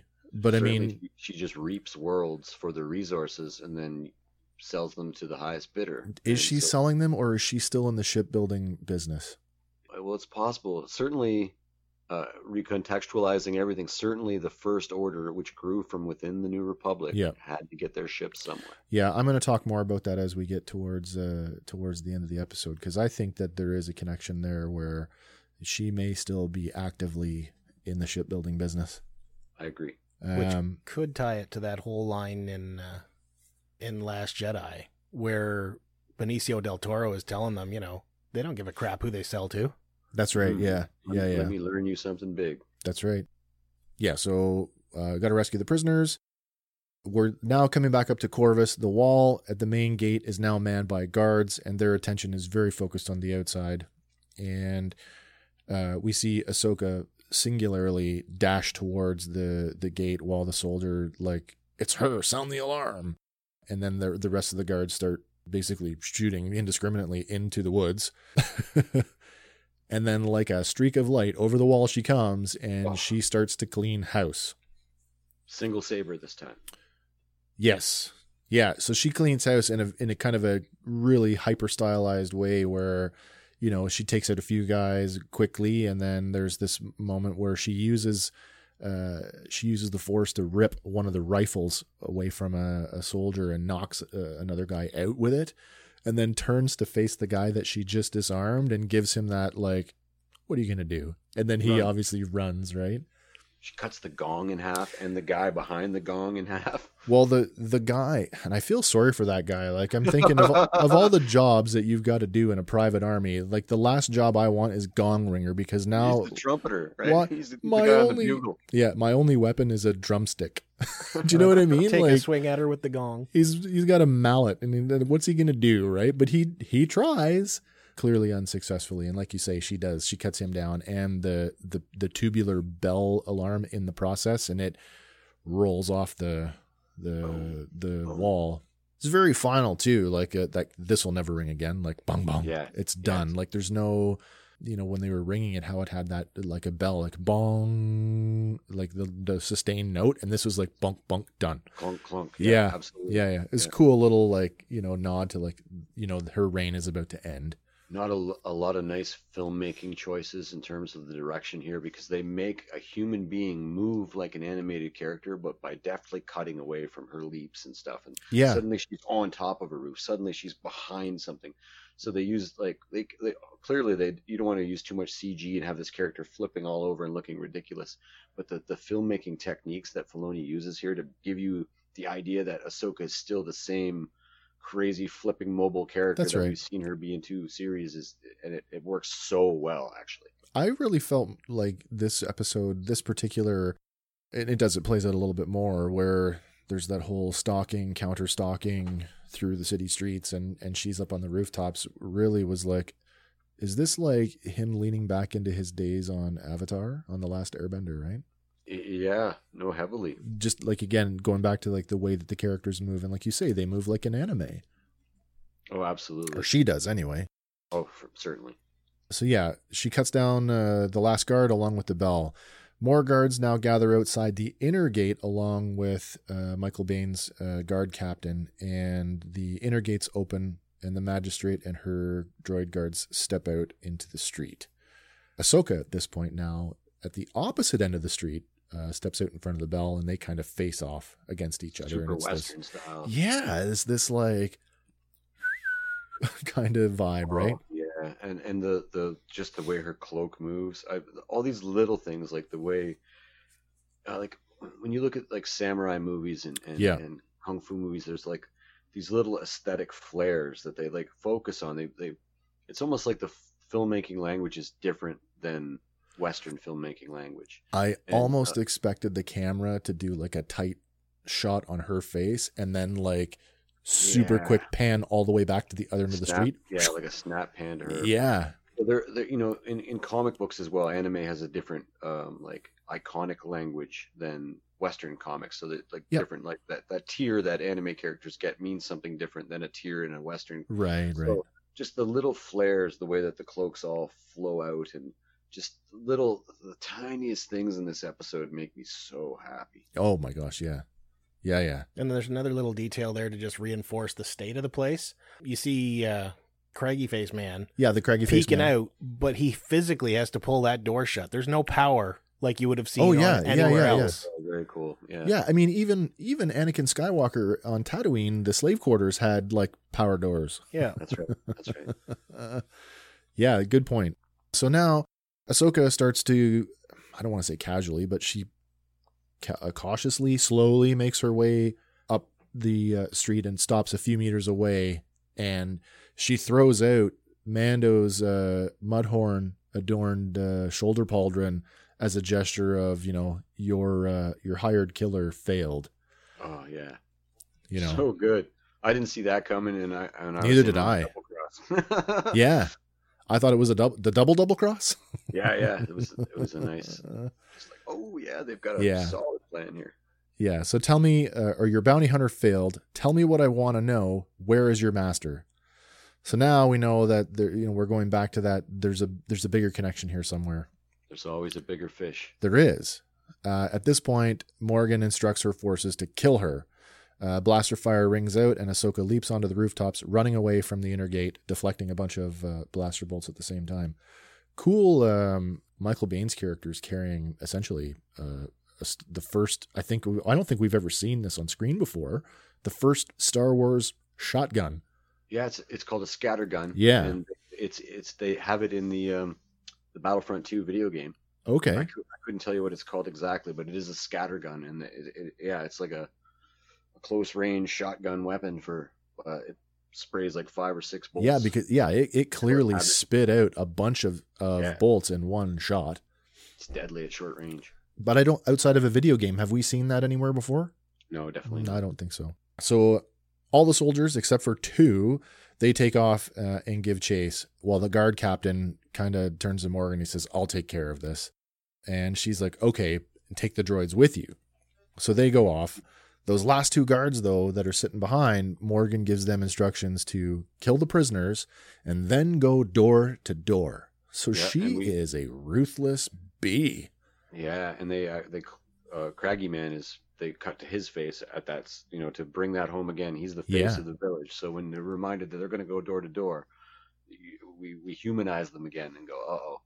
Yeah. So he steps out to try and make a save. So now, you know, he's like, you know, he's the reluctant hero, right? He doesn't want to, but nobody else is going to, and he feels that he's got to do something. So opening his door and stepping out in the street like he's going to get between the helpless prisoners and the soldiers, he is he's kind of doesn't get the drop quite as quickly as our hero does, as Mando comes in on his jetpack and plants a drop kick right in Buddy's chest. Yes. And then quickly, with 2 very swift shots of his pistol, takes out the 2 guards, and then kind of spins thinking, Craggy Face Man is potentially another target, and then has that realization of like, oh, it's you. And they both have that nodding agreement, right? Like, oh yeah. Yeah, exactly. And then they turn to free the prisoners. So meanwhile, we've got Ahsoka, who is clearly stalking the soldiers who are giving chase. Or sorry, the soldiers are stalking her, but they don't realize that she's counter stalking them. Oh hell yeah. Do you know what I mean? Like, Picking I don't think there's another way to say that, like they're methodically moving through the streets in a very like stalking kind of way, but she's clearly the one who's got the upper hand, or she thinks she's got the upper hand. Yes. So getting the drop on the guard captain, Ahsoka is able to disarm him, but then the 2 HK droids flank her and they start laying down a hail of fire, which she knows that she's in the kill zone. So she makes an escape plan, cuts one of the droids down, and disappears off into the night again. She does a little wall run to do it too. Yeah, that was really cool too. Yeah, real cool. At this point, the guard captain, Michael Baine's character, he's recovered his weapon, and he orders the last droid to get up on the rooftops and to chase her down. And then you assume that's happening. There was a little bit of like, that's not a pacing issue at all, but it was like, I was having a hard time determining if everything was happening concurrently, or if we were like doing little time jumps where we were spending some time with Ahsoka and then going back to what Mando was doing. And then when he would catch up with her, we'd go back to her. But I kind of feel that it was more or less concurrent. Happening all at the same time. I think so. Yeah. Especially when we catch up to them both and they're in the next scene where they're facing off against different opponents at the same time. You can hear their battles going on in the back, and so yeah, I definitely think it was congruent. Everybody catch the Loth cat creeping around? Yeah, twice. Nice to know that they're found throughout the galaxy now. Yeah, probably sneaking on ships and stuff. Nice and deep. Yeah. You're listening to Fandom Power.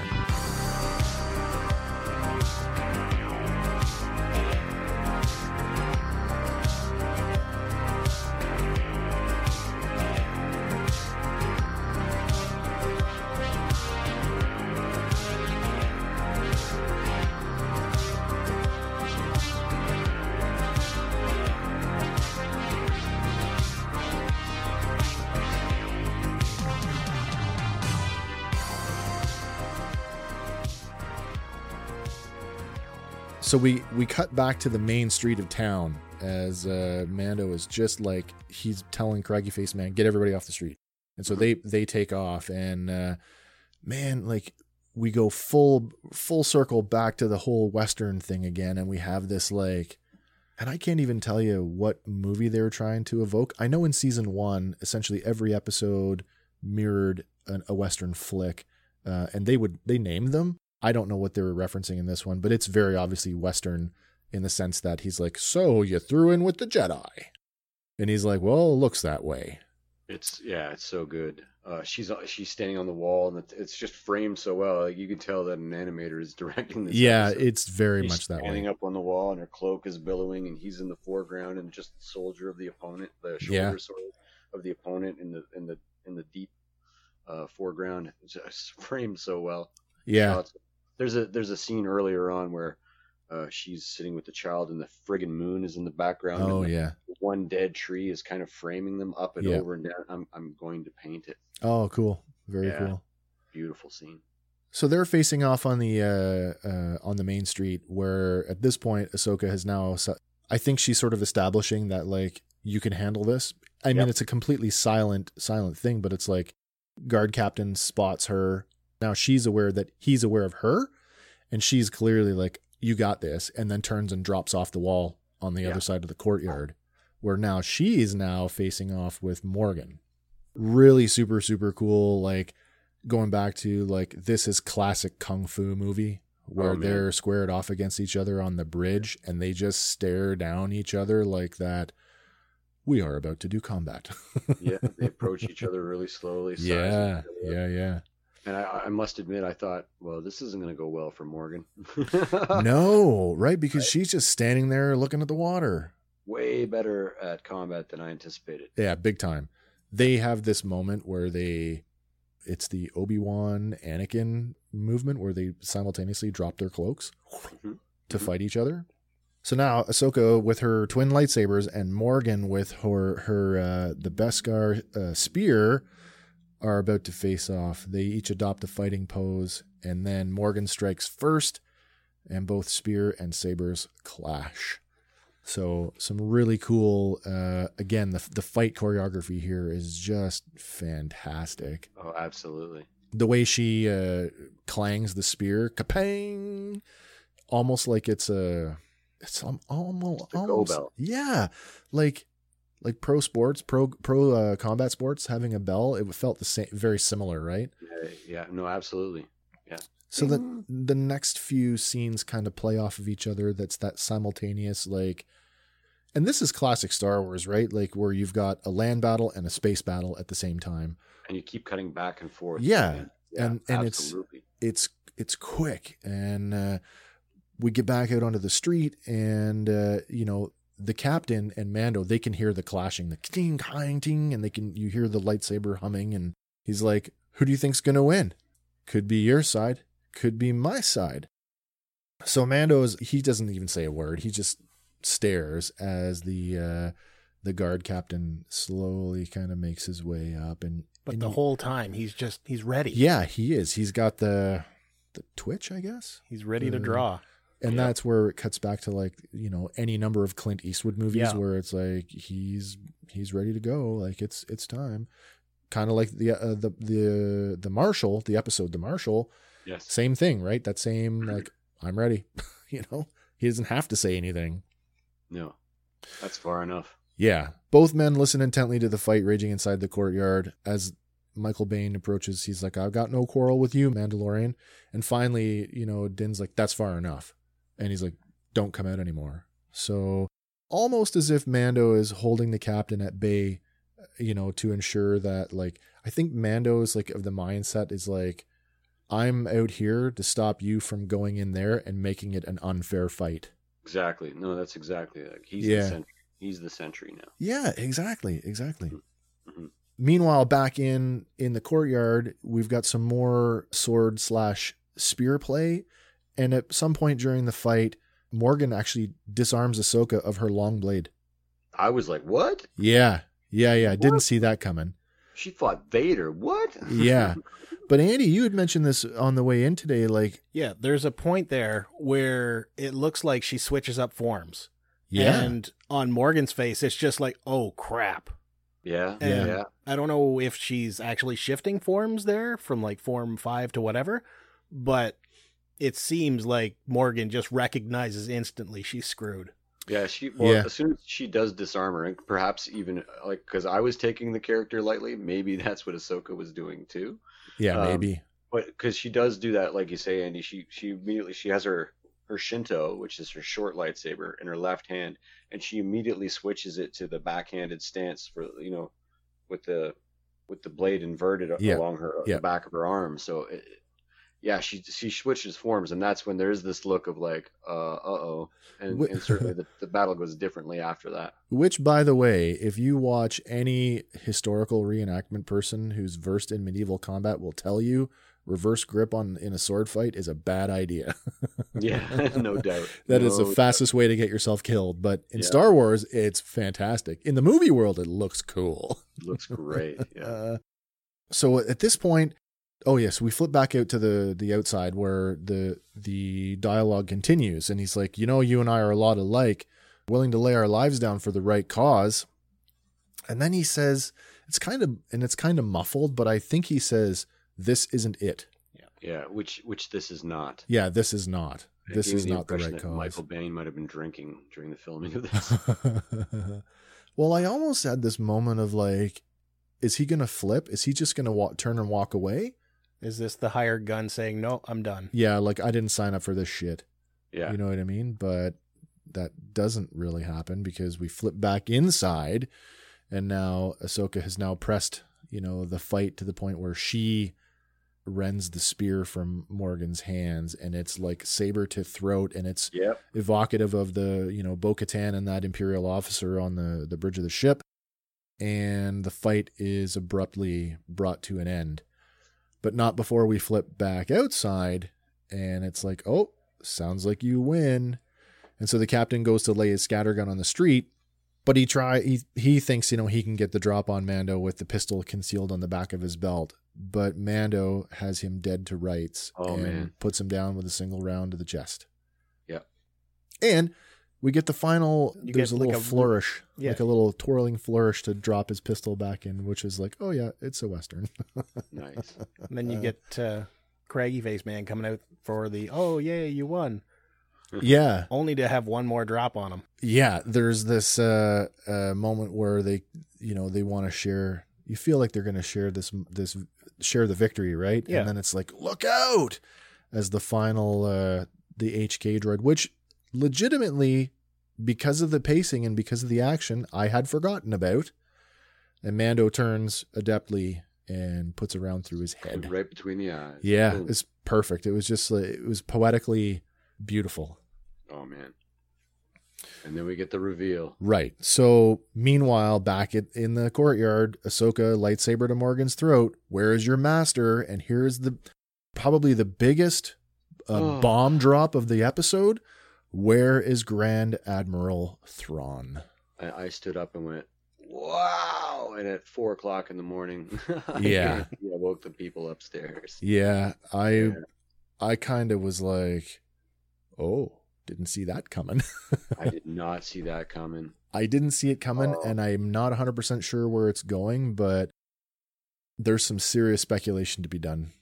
Yeah. For those of you who are not unaware of the character Grand Admiral Thrawn, he was introduced back in the 90s in that expanded universe trilogy, Heir to the Empire, Dark Force Rising, and The Last Command. Timothy Zahn, who essentially launched, we've mentioned this before, Timothy Zahn, who essentially launched the expanded universe of novels. He's kind of like, I don't know, he's kind of like the godfather of Star Wars, really, in some ways. The Heir to the Empire starts immediately after Return of the Jedi, with the consciousness of the Emperor floating through space. Yeah. And so here's this character, Grand Admiral Thrawn, who in those days was a near-human admiral, a Grand Admiral, near-human. Species is called the Chiss, and they're a race of blue-skinned near-humans from the unknown regions. That's correct. Yeah, from the unknown regions. Their culture is steeped in naval warfare. Mm-hmm. And he's written as this like master military planner. And that is probably the biggest aspect, that when they brought him back into the new canon in the Disney era, or not even the Disney era, for Star Wars Rebels, that is the singular most connective thing that they held on to, was like, he is a master planner. He's a master strategist. He's, talking about the chess game. He's the guy you don't want to be playing chess with. Exactly. And he's so adept at knowing what you're going to do, and his tactics are so sound. And they also, it's introduced in the novels that he learns about cultures and enemies through their art. That's right. Yeah. And they keep that strongly in Rebels too, that he's learning all these things about Sabine and Kanan and Ezra and Ahsoka through the art. And they really keep that too. I'm super excited. One of the problems, and certainly Gideon is a great new villain, and the stakes are high because he has the Darksaber, which without the Darksaber, let's face it, he's just another guy in the background. He might be what we've been speculating, an Inquisitor. He could be some high level person assigned directly by the Emperor at his death to move the project forward. Yeah. But without the gravitas of the Darksaber, he's ostensibly no one. But so the only supervillain left, if you will, to step into that like someone that puts the stakes as high as Vader, or as high as the Emperor, or as high as the Grand Inquisitor, is Grand Admiral Thrawn. Yeah. Yeah. And I mean, there's major implications with name dropping him. I mean, name dropping him all but solidifies he's alive. There's no way that she would be name dropping him without, the knowledge that he's right. I don't think that they would name drop it without him being alive. No, exactly. If it's just the path to find Ezra. Well, but it opens up.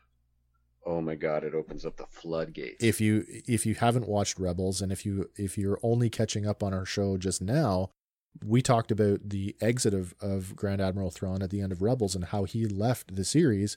He and Ezra on board the bridge of that Star Destroyer essentially hyper jump to God knows where with I don't know what they're called, the hyperspace whales. Yes. But you had pointed out, Hank, like the glass, the canopy, the bridge glass, it was exposed to the atmosphere. So like, how did they survive that? I mean, they went to hyperspace in the atmosphere of a planet.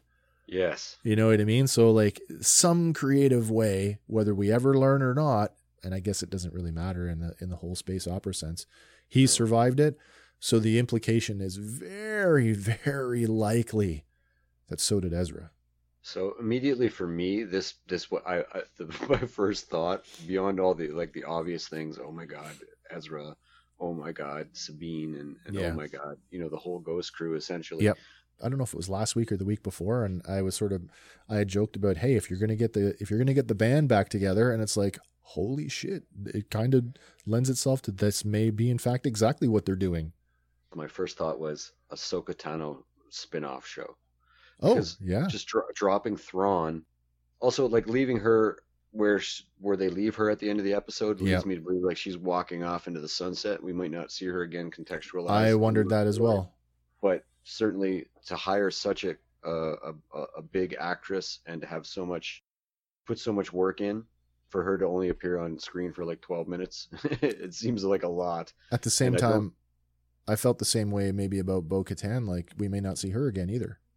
No, but now I feel like that there's a whole other side to the story. Yeah. and I think that might actually be happening. I think Thrawn was dropped not as an adversary for the bigger picture, because I think we have our adversary for the bigger picture in terms of the Mandalorian. Yeah.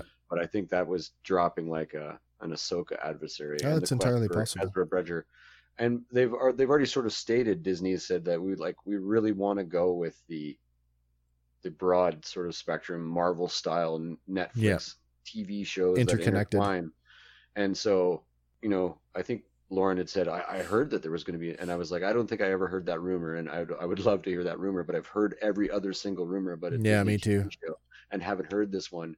And for it to be the one that could actually come out of the woodwork would make me so friggin' happy. Oh my God. Yeah.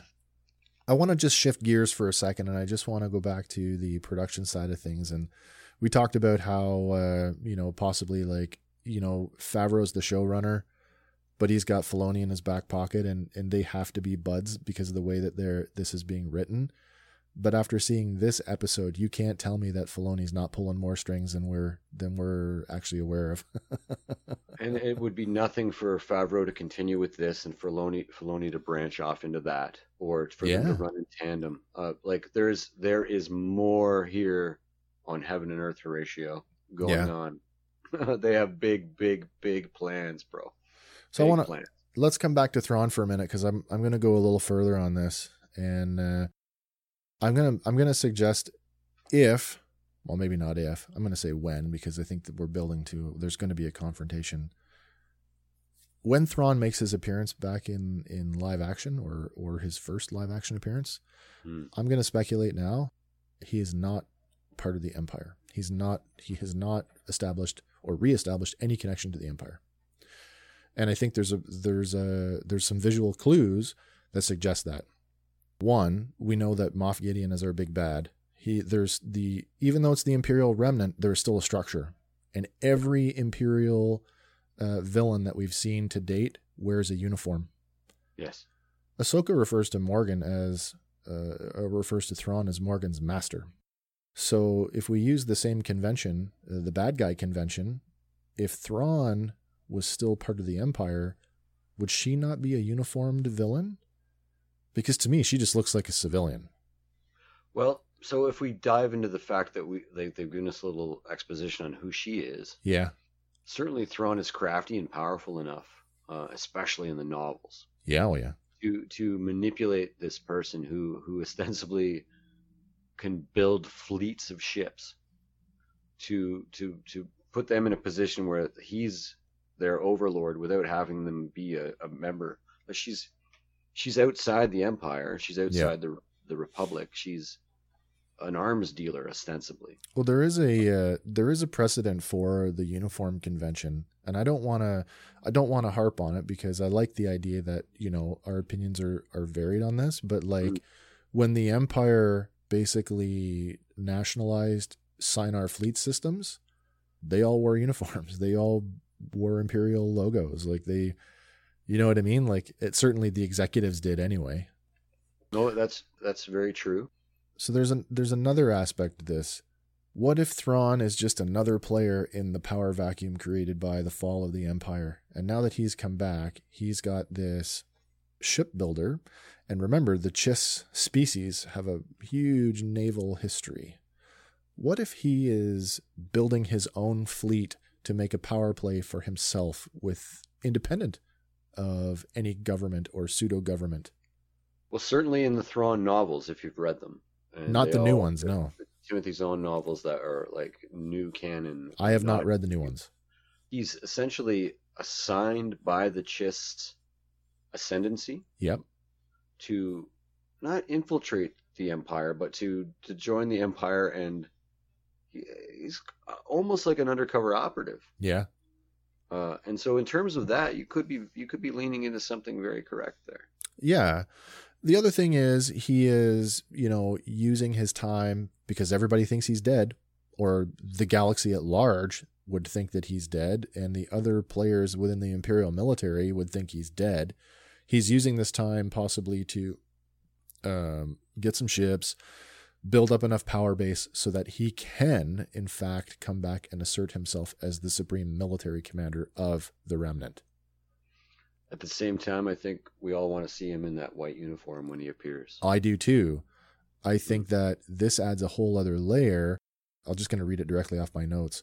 Sure. I said, it wouldn't be a far stretch for a character like Thrawn, who has been written as a supreme military strategist, to make a play for a seat of power of his own design, or even set the stage for his return to power as the supreme military commander of the Remnant, potentially putting he and Moff Gideon at odds, in the vein of, the enemy of my enemy is my friend. Absolutely. There's a scene in one of the novels where him and Vader are teamed up, and they go down to a world, and it comes this situation where they lose all their troops, and they're together alone on a planet, and they have to survive together. Yeah. And during this interaction, Thrawn discovers that Vader is Anakin Skywalker, but nothing else than just pure deduction. Right. Like Sherlock Holmes is it. He Columboed it. Situation. He Columbos the frig out of it, and then internalizes that information. Yeah. Like that's a very powerful piece of. Well, you would hold on to that because I mean, if you were to let that out, I mean, there's serious. Vader would kill you. Yeah, really. Ask Prince Shizor. Mm-hmm. You know, if you go up against Vader, you better be able to play hardball. This is it. Right. So, any more we want to say about Thrawn before we move on? Blown away. I told you earlier before the show. Yeah. My friend that I couldn't tell Colin at work at the beginning of the show, I mentioned him that I couldn't say the word about the show to him. He's such a big fan. Right. He texted me right after. It was like 6 o'clock, an hour after we were done work. He drove home and watched the episode already, and told me that his 10-year-old son cheered like he won the Stanley Cup when they said Thrawn's name.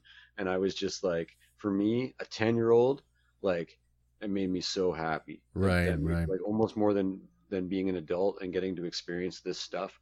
It made me happy that there's somebody that young that's experiencing it like you and I did. Oh, and yeah. Yeah, for me, that was really powerful. Oh, that's great. So, and again, here we go. It happens for the first time in Star Wars history. We get this classic use of the wipe shot, but it's like Morgan doesn't get the chance, or we as the audience are not afforded the opportunity to hear what the answer is, if in fact there's an answer at all. We don't know if Ahsoka just murdered her. Like, did Ahsoka get what she was after? Is she now is Morgan a prisoner now? We don't know. Well, certainly there's a new magistrate in town. Yeah, absolutely. Craggy. Yeah. Craggy. Hey, Raggy. So, and we do get that in Star Wars before, but it's usually a line of exposition. Yeah. As Kanata uses it, that's a story for another time regarding Luke Skywalker's lightsaber, right, and how she came into possession with it. Yep. So there is that. We're going to take this information and put it in our belt and hold it, and we've got it. So maybe we'll return to it someday. Yeah. For me, that was a big part of saying there's going to be an Ahsoka Tano show, and that this is going to be developed further in that. But this could be a Game of Thrones style show that we're heading into, where there are many, many moving parts. Yeah, for sure. We might need to make the seasons longer. But again, again, it is called The Mandalorian. So if he has to be center to everything, and if he's not, then it's not his show anymore. So no, exactly. And we are starting to steer into the lore. That's right. That is definitely pulling us hither and thither, if you will. In terms of staying focused on him. I love the idea that the series may be working towards the resolution, the Rebels resolution that we never got, that Ezra does get to come home. And I think that is going to play into where the show is going in the next 3 episodes. But I am totally, you want to do an Ahsoka spinoff? You want to do a Thrawn spinoff? Oh yeah, I'm in. Just give it to me. I'm all in. Right, so the main gates open and Mando and Ahsoka walk out. Behind them, the citizens of Corvus are celebrating the overthrowing of Morgan, and the craggy-faced man is symbolically draped in her cloak, signifying that he is now the magistrate. And I kind of wonder, like, given his reluctance, like the reluctant hero thing that we were talking about before, is there a possibility that he may have been a legitimate government official at one point and now has been restored? That was displaced by her arrival. Yeah. He certainly has some ownership over what's going on there and some investment into it. And he's the focal point of the casual or human face, if you will. Human seems, in terms of Star Wars, it seems like a silly thing to say, but the human face of the village, right? Yeah, of course. Also in this scene, this is, again, John Williams' music. They play a version of the theme from the celebration at the end of Phantom Menace, the Naboo song. Oh, yeah. That's playing as they're celebrating. That's interesting. Yeah. Ahsoka offers Mando the Beskar spear. She's like, I believe this was payment. And he's like, I can't accept it. I didn't finish the job. He's so noble to a fault when it comes to his job. But taking a page from the client's book, talking about Beskar and how, she echoes, but it really does belong with, a Mandalorian. Mm. So he accepts that. And like this, symbolically, you can't tell me that is not placed in his hands specifically as a way to combat whoever is wielding the Darksaber. No, absolutely. You know what I mean? Like, absolutely. He can do so much with his, barehanded, gauntlet deflections. But I mean, to have something that, is potentially. We talked about the need for an adversary to have, like, we were like, well, Sabine still got Ezra's lightsaber, and that's right, if Ahsoka shows up, she's got lightsabers, so that makes sense. But now there's something that evens the playing. That's ground. right. We got a Beskar spear that we know is just as lightsaber proof as Beskar armor. So we're looking at a big showdown coming here at some point. Absolutely. But she says, "Where's your little friend?" And he's like, "Oh, he's back at the ship. I'll go get him." And isn't there this, like, I don't want to say dejected, but it's almost sorrowful, like Mando is resigned to the fact that he's about to say goodbye to his little buddy, his ward, ostensibly his son, and he's not dealing with it very well. Like he's genuinely sad about it. Yeah. This is where I nearly broke down, actually, in the scene when he tries to wake him up to say goodbye. Oh my God. Too tired to wake up. Like the kid doesn't understand the gravity of the situation. No. So he just fades back off to sleep, and it really. You get from the hammock to the way the scene shifts, and now he's cradling him like an infant. In his lap. Yeah.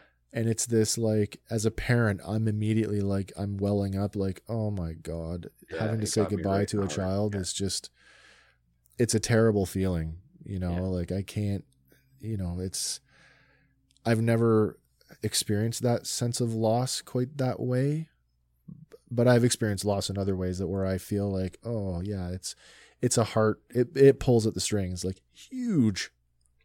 Yeah. I don't know if you, in a normal situation, if you would ever get the opportunity to say goodbye, if in a situation where, you know what I mean? Yeah, in the whole. Like in a world where accidents happen or where situations in life happen, you might not get that moment where you get to look into the child's eyes and know that that's the last moment you're going to look at them. Ostensibly, you should look at your child every moment like that's like it's the last. Right. Yeah. But I think not having that moment can affect you. So that, like, super powerful. I thought that, and I don't know why, because I knew that the show hinged on their relationship together. Yeah. But for some reason I thought he's going to give the child up and we're going on a whole other trajectory here.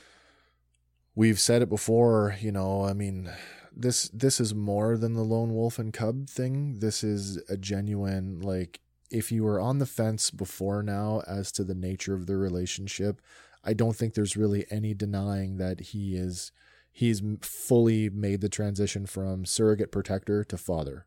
Yeah, absolutely. And and even if they do find someone else to train him, I kind of get the impression that maybe he's going to haphazardly try to teach him the Force. I have some thoughts on that as well that I'm going to get into in our next big what if section, which is coming up here shortly. Because speaking of what if, I had a terrible take on that whole scene. Oh yeah, as he's like, "Wait here, I'll go get him." Yeah, I thought for sure he was going to get back to the ship and find that because of the tracking beacon that had been installed previous episode, he would get there and find nothing. Oh, it's funny you mentioned that because it never even occurred to me that they are being tracked now. Yeah. Yeah, no, I don't think we'll get to Tython next episode. I think that we'll encounter the Empire remnant before that because they are being tracked. Yeah, so more speculation to make. I love it. Buddy. I love it. I get the sense that the scene in the Razor Crest, in the back of the Razor Crest, happens over some time. Like you say, he's sleeping and Mando is reluctant to like wake him up. But he does, and the reason I say that some time has passed is because Ahsoka, as far as I'm concerned, has, you know, gotten impatient. Yeah, I'm not waiting anymore. Yeah. So she's walked out to meet them. That's and right. From the back of the crest, you know, she's like, you know, you're like a father to him. And she says it right on the nose. You're like a father to him. And I cannot train him. No. And Din's like, but you made a promise and I held up my end. Right. Word is everything to this character. That's right. Word is everything to this character. Yeah, yeah. But she has another idea. She says there is one possibility. And here it comes the we're going to go deep here shortly, but she says go to the planet Tython. There you will find the ruins of a temple that has a strong connection to the Force. Place Grogu on the Seeing Stone at the top of the mountain. He says, then what? Then Grogu can choose his path. If he reaches out through the Force, there's a chance that a Jedi may sense his presence and come searching for him. Then again, there aren't many Jedi left. With that, Mando thanks Ahsoka, and she bids him a "May the Force be with you," and turns to walk back towards the city. Roll credits. Oh my God. So, the implication of taking this kid to the planet Tython. Wow. Yeah, if you don't know Star Wars the way Wes and I do and Andy does, oh my goodness. This literally is ground zero for Star Wars in the EU. Yeah. Ground zero. Yeah, I don't even know where to begin. I want to touch a little bit more on Ahsoka, and like I'd said, like her characterization throughout the episode was mostly not bitter, but what was the word I was using? She's kind of dark and she's like grizzled, right? But I really now at the end of this episode get the sense that, oh, there's a spark of the old Ahsoka. The young, optimistic Ahsoka is now starting to shine through. and maybe the central theme in all of the movies, all of the books, all of the shows, cartoons included, is hope. Exactly. Yeah, you nailed it right there. This is hope for her, and it's very telling that she says there's not many left. That means that through the Force, she understands that there are people left, and for sure. I think what a powerful set of circumstances. The idea that she can connect with the child of her former master, really tickles my fancy. I want to be a fly on the wall during a conversation between Luke and Ahsoka. And I have this book, and it's not canon by any means, although part of it has been canonized by Rian Johnson because he used one of the abilities, Force projection, in Last Jedi. That's in this book called the Path of the Jedi. Yeah, and it's essentially, I don't know if you've read it, but it's a handbook for a Padawan. Right. And this particular copy of the book has been passed down from the way from Yoda to Dooku to Qui-Gon. Is this one of the books that was written for like the YA audience? Like, it's not. It's I guess so, but it's like a blow by blow. It's like, here's the history of the Jedi Order. Gotcha. Okay. Here are all the lightsaber forms you're going to learn. Yeah. Here are all the powers that you can experience. Here's why to stay away from the dark side. Yeah. And then the cool thing about it is that there are handwritten notes, and they're not by, they're printed in the book. Yes. This copy of the book was passed down from Yoda to Dooku, from Dooku to Qui-Gon, from Qui-Gon to Obi-Wan, from Obi-Wan to Anakin, from Anakin to Ahsoka. From Ahsoka, it got into the position of Sidious because there's notes from Sidious in there. Oh. And at some point, Luke Skywalker gets a hold of it. Oh, that's really cool. And so there's all these notes where they're examining each other's thoughts and different interpretations of Force abilities and things. It's actually a really deep dive into Jedi lore. Well, I like the idea of the book, and I'm going to touch on the books a little bit more, particularly the ancient Jedi texts that are now in possession of Rey. Yeah, and one of the covers of that book, the one with the Jedi, sort of the Phoenix and the lightsaber, the old Jedi Order symbol, from the EU, is on the cover of the one that they feature prominently. Oh, right. In The Last Jedi. Cool. So I'll friggin' mail it to you if I have to. So there were a couple things that I meant to look up yesterday and I didn't, but the one thing that I did get back to was I did kind of look at Tython a little bit closer, and the more I read and the more I remembered, the more I was getting excited, and I couldn't turn it off. Like, it was just such a, like, I ended up doing another like page and a half of notes just to make sure that I sort of had everything out that I wanted to say. But if you're not familiar with Tython, at least in the canon sense, because there's a lot of cross-pollination, kind of crossover between the EU and the canon. But originally, Tython was introduced back in 2007 in the Legends, the Darth Bane novel. And then it made its first canonical appearance in the 2016 Force Awakens RPG. And then I guess the first time you really see it is in the 2019 Dr. Aphra comic book. Yes, that's where I'm. Other than the EU references, that's where I pick up sort of familiarity. You read Dr. Aphra, didn't you? Yep. Can you expand a little bit about like the context of Tython in that comic book? So they don't really contextualize the planet other than to say that it's ancient in terms of its power, and that the Jedi Order may or may not have originated there. Yeah. But what they do get into is that there's a temple there. Aphra, as a character, if you're not familiar with her, is ostensibly she's the child of a. She's Indiana Jones. Yeah. She's the Indiana Jones character of the Star Wars world. Okay. And Vader hires her early on to try to track down like Luke Skywalker. He hires a lot of people. Yeah. And they form this relationship, and you get to know that she's not an Imperial agent. She's, in terms of, she has friends inside the Rebel Alliance, and so she takes Vader to Tython because she is trying to hide the rebels on Hoth. Right. That's where the comic sort of centers around that story. So there's not a terrible amount of exposition about Tython, other than that we get to see it. We get to see the temple. in the comic. I could send you some screenshots. I'll get them out. There's a part in the fact that there's a part of the past that we're attached to here. And the comics do that a lot. We go to a lot of different temples. We go to a lot of different planets that have ties to, and it's spoken in the same breath as Jeddah.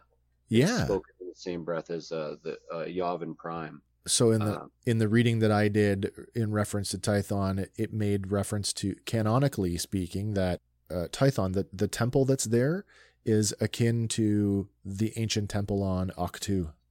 Exactly. That they are of similar lineage or age. That's and then they go on to say there's another one too, right? It definitely falls right into the EU information that we have. Yeah. And the EU information goes back, and they make a point of starting the Star Wars lore, if you will, at about 34,000 BBY. BBY, for everybody who's not informed, is before the Battle of Yavin. So that's the destruction of the first Death Star. That's right. They go 34,000 years before that into their world, and then they make a point of saying that originally this planet was settled tens of thousands of years before that. That's right. And that it was this planet that was like essentially the living embodiment of the Force. Think like Ego from the Marvel Universe. Yeah. And that when it sensed a Force-sensitive being on its surface, it would tear itself to pieces. There would be crazy Force storms, and when there was an imbalance in the Force between light and dark, the cataclysms would occur. It would rip itself to pieces.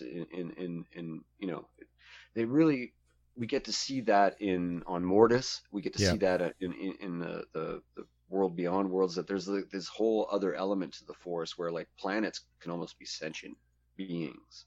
So the line in the episode where Ahsoka tells Mando to place Grogu on the Seeing Stone, there's a reference to Tython about there being a structure like a megalith, and they describe it as being made of pure kyberite.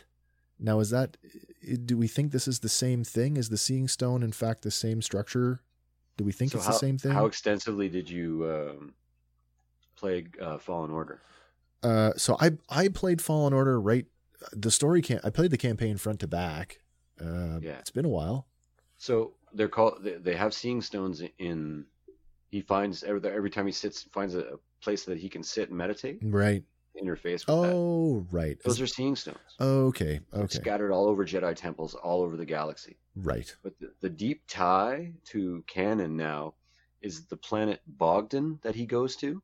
Yeah. To search out the Jedi temple on Bogdan. Oh, Bogdan. Bogdan is a moon of Tython. There are two moons of Tython, Ashla and Bogdan.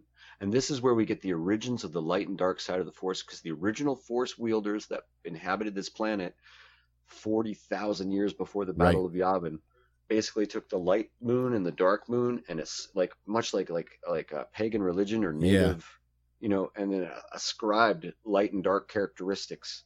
So you almost have them inventing the Force as nature, right? Or having it revealed to them through these moons, right? And you also get the sister and the brother, right? The dark, and we go back into Dave Filoni, and we go back into the Avatar. And if you know anything about Avatar, the Avatar is the moon.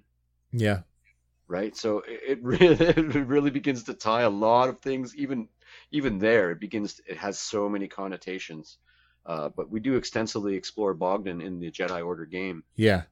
And there's a Jedi temple there as well. They talk about in the old lore, you might have encountered this when you were doing your research yesterday. There's 9 Jedi temples on Tython. There's the original one on the top of the mountain that assumedly that's the one we're going to visit, or that she wants the Grogu to go to. But the 8 directions from that mountain, they people went out with different versions of what they thought the Force were. Right. And they built temples based on those beliefs. So there are sort of 9 different versions of the Force. Yeah. And we get a cataclysm at some point there, where there's a war between Force users who are split on an opinion. Think like Christianity splitting on Before they're called the Jedi. The people are called the Jedi. The Jedi, right. So to change it, there's an apostrophe and 2 eyes. Yeah. But from that, what they call the Force Wars, and we're talking 40,000 years before the Battle of Yavin, they split off into 2 groups. and they one becomes the Jedi Order with one singular eye, and the other become the Sith. Yeah. And then non-Force users can't even be on this planet because it wants to tear them to pieces. Right. It's super dangerous for non-Force users. So the non-Force user natives to this planet, they literally colonize the other 9 planets in the system.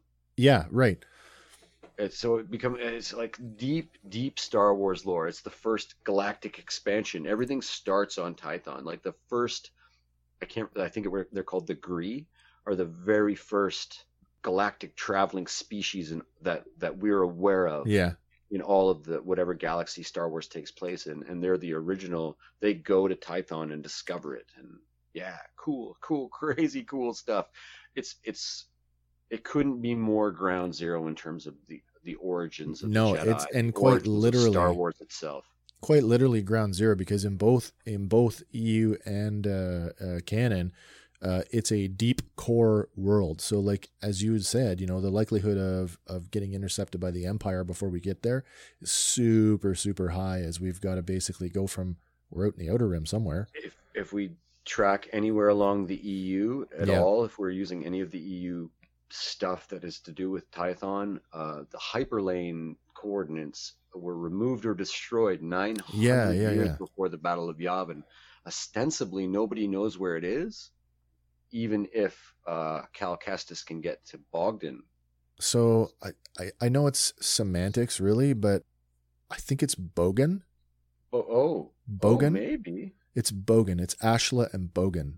Okay, good. Yeah. Thank you. Yeah. And so I'm gonna bring this full circle, and I'm gonna bring it back to like how that aspect of Legends, and I appreciate the depth of knowledge that you bring to it, because I didn't know the specifics of that, but what I discovered and what I did know was there's a canon reference to Ashla and Bogan. There is already a canon reference to it, and if you aren't aware of it, it's right here. Ah, you heard my call. Good. Your imbalance woke me from a deep slumber. Imbalance? Your presence is like a violent storm in this quiet world. You're a Force wielder, but you're not a Jedi. Wielder? Jedi and Sith wield the Ashlar and Bogan, the light and the dark.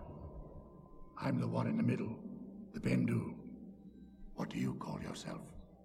I am Kanan Jarrus, Jedi Knight.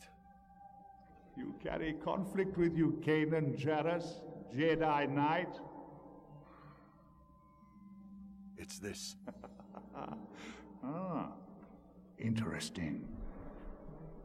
Careful, it's dangerous. How so? It's a Sith holocron, a source of evil. My student's been using it, and I'm afraid it's changing him. An object cannot make you good or evil. The temptation of power, forbidden knowledge, even the desire to do good can lead some down that path. But only you can change yourself. And there it is. Ah, yeah, we've been to... So... That's Tython. That is Star Wars Rebels season 4, season 5, I believe. And that's Kanan. Congratulations, Wes. Kanan Jarrus speaking to the Bendu. So I just want to sort of tie it all together now, because that to me was the biggest. As soon as when I read Ashla and Bogan and the reference at Tython, I'm like, we've heard that before. And I knew that season of Rebels, I felt like that was an unfinished, like it was a dangling thread. It's like, they're really going to be working. We've had Grey Jedi in the expanded universe, or I know that's the name we've given them, Grey Jedi. Yeah. They've been sort of prolific throughout the EU as long as the EU has existed, these other Force-using traditions. But I thought, on the nose, we're going to get there. And again, this is where I say they tried to do it with Rey, but I don't know if that it was conveyed visually to us as the viewer as good as it could have been done. And so Rebels drops this huge we're going to explore that, and then they never do. The series ends and we never hear anything about the Bendu again. So going back to what you said about the precursor to the modern Jedi Order, this early Force using tradition, the Jedi, is the Bendu a Jedi? Wow. Is he steeped in that pre-Jedi philosophy of balance between the light and the dark? I got to look it up again, but there's Bendu references in the Old Republic stuff. Yeah, so I have to check it out in terms of that. What you just said completely recontextualizes that episode, and I had forgotten that he used the terms of Ashla and Bogon to represent the ability to wield dark or light side of the Force. But now that you say that, because that planet is never named, right? That is the planet Tython. He's at the very beginning of that. Bendu says, "Your presence here has created a force storm." Yeah. So they're all wow. As you had said in Star Wars Legends, those early Jedi who would drift too close to the light, or Ashla, they would be sent to the moon of Bogan to meditate there on the dark moon. Yes. And those who drifted too far to the dark side would get sent to Ashla to meditate on the light, to maintain the balance. So to me, this really, I'm reading directly from my notes here, because if I don't, I'm going to forget where I'm going with this. But it very much solidifies the idea that the Jedi and the Sith do in fact share a common origin, and that the Bendu may very well have been an in-canon representation of the Legends Jedi. I think that this revelation really connects the dots to the sequel trilogy. And I say that if we go back to The Last Jedi, if we go to the temple on Ahch-To and we take a really good look. For those of you who are listening, if you're following along here and you're near your computer, I want you to pull up an image of the tile mosaic on the floor of the temple. The Proto-Jedi. Yeah. So when you time after Last Jedi, it was my screensaver. Yeah. So looking at that image and you see that seated figure, cross-legged, sitting down, half of it is light, half of it is dark. But if you notice, beside the figure are round objects, and on the light side of the figure, there's a dark circle, and on the dark side of the figure, there's a light circle. Are those the moons, Ashla and Bogan? Oh, 100%. I got the yin yang out of that immediately. He's holding a saber. The saber split opposite colors. Right in front of him. I studied the crap out of that thing. The idea that they were giving me an in-canon First Jedi Temple. I paused the crap out of that movie when I had it digitally and looked at everything I could look at. I tried to look at those books so hard, just wanting to know stuff about Jedi. I've always been obsessed with that, and the fact that we're getting there is just amazing. It kind of dovetails nicely into the sense that, you know, when Luke took Rey up there and sat her down on the stone and got her to meditate, and there was that moment where he's in a freaking panic and he's fearful because she went right to the dark side. Yeah. But she comes out of it. Look at the way she comes out of it, though. It's almost like, yeah, what? Like, it's nothing. You know, and there's that, they really played Rey up to be this, like, she's the middle. She's essentially, you know, the balance. And so if we take it even a little bit further, I know they're referred to as the ancient Jedi text, the books, but are these books maybe more akin to the philosophical teachings of the precursor order, the Jedi order, and they are in fact more in line with the earliest Force traditions? I'd have to go back and find the source material rather than just brushing it up on Wiki and stuff. To actually read the novels and comics. But the Jedi Order and the Sith Order are established like 20,000 years before the Jedi. I mean, they both originate there. Yeah. But I think that they had expanded out of the galaxy before that schism. Okay. I think they are not out of the galaxy, but they certainly had colonized the 9 worlds. Yeah. In the Tython system. Yeah. Certainly built temples all over the system. Might be the origins of where you get like non-force wielding beings having like a religious connection to the Force. Yeah. There's so much that just that one planet drop. I mean, they certainly know how to cook stew, these guys, man. Holy cow. So again, you know, going back to that pulling these parts of the EU and bringing them forward and you know, recanonizing or recontextualizing by recanonizing, like this is one of the deepest cuts I think we've seen yet. You know, yes. We thought there was a lot of connective tissue in the last couple of episodes, you know, like we'd said affectionately that the one episode leaned into the past and then the next episode leaned into the future. Mm-hmm. And this episode just continues that, you know, that connective thread of weaving everything together. If all the other episodes were sinew, this episode is DNA. Oh my God. Yeah. So what does that mean for Grogu? So I really think that, you know, you say that maybe Mando will try to train him. I think we're going to get there. We're going to get to Tython. We're going to put him up on the Seeing Stone and basically turn on the Force radio and send out a ping, ding, and somebody's going to come. Yes. Maybe it won't be a Jedi. Maybe it'll be somebody like the Bendu. Maybe this offers another option, the middle option, where, you know, Grogu is left to develop on his own independently and can be the middle ground, and he can still hang out with Mando and still go on adventures but still develop as a Force user. And that's the whole idea, is that beyond Jedi, and that's the whole meaning of dropping Tython. I believe firmly the whole idea that there can be Force wielders who don't ascribe to the traditions. Right. Bendu said perfectly in that clip you played.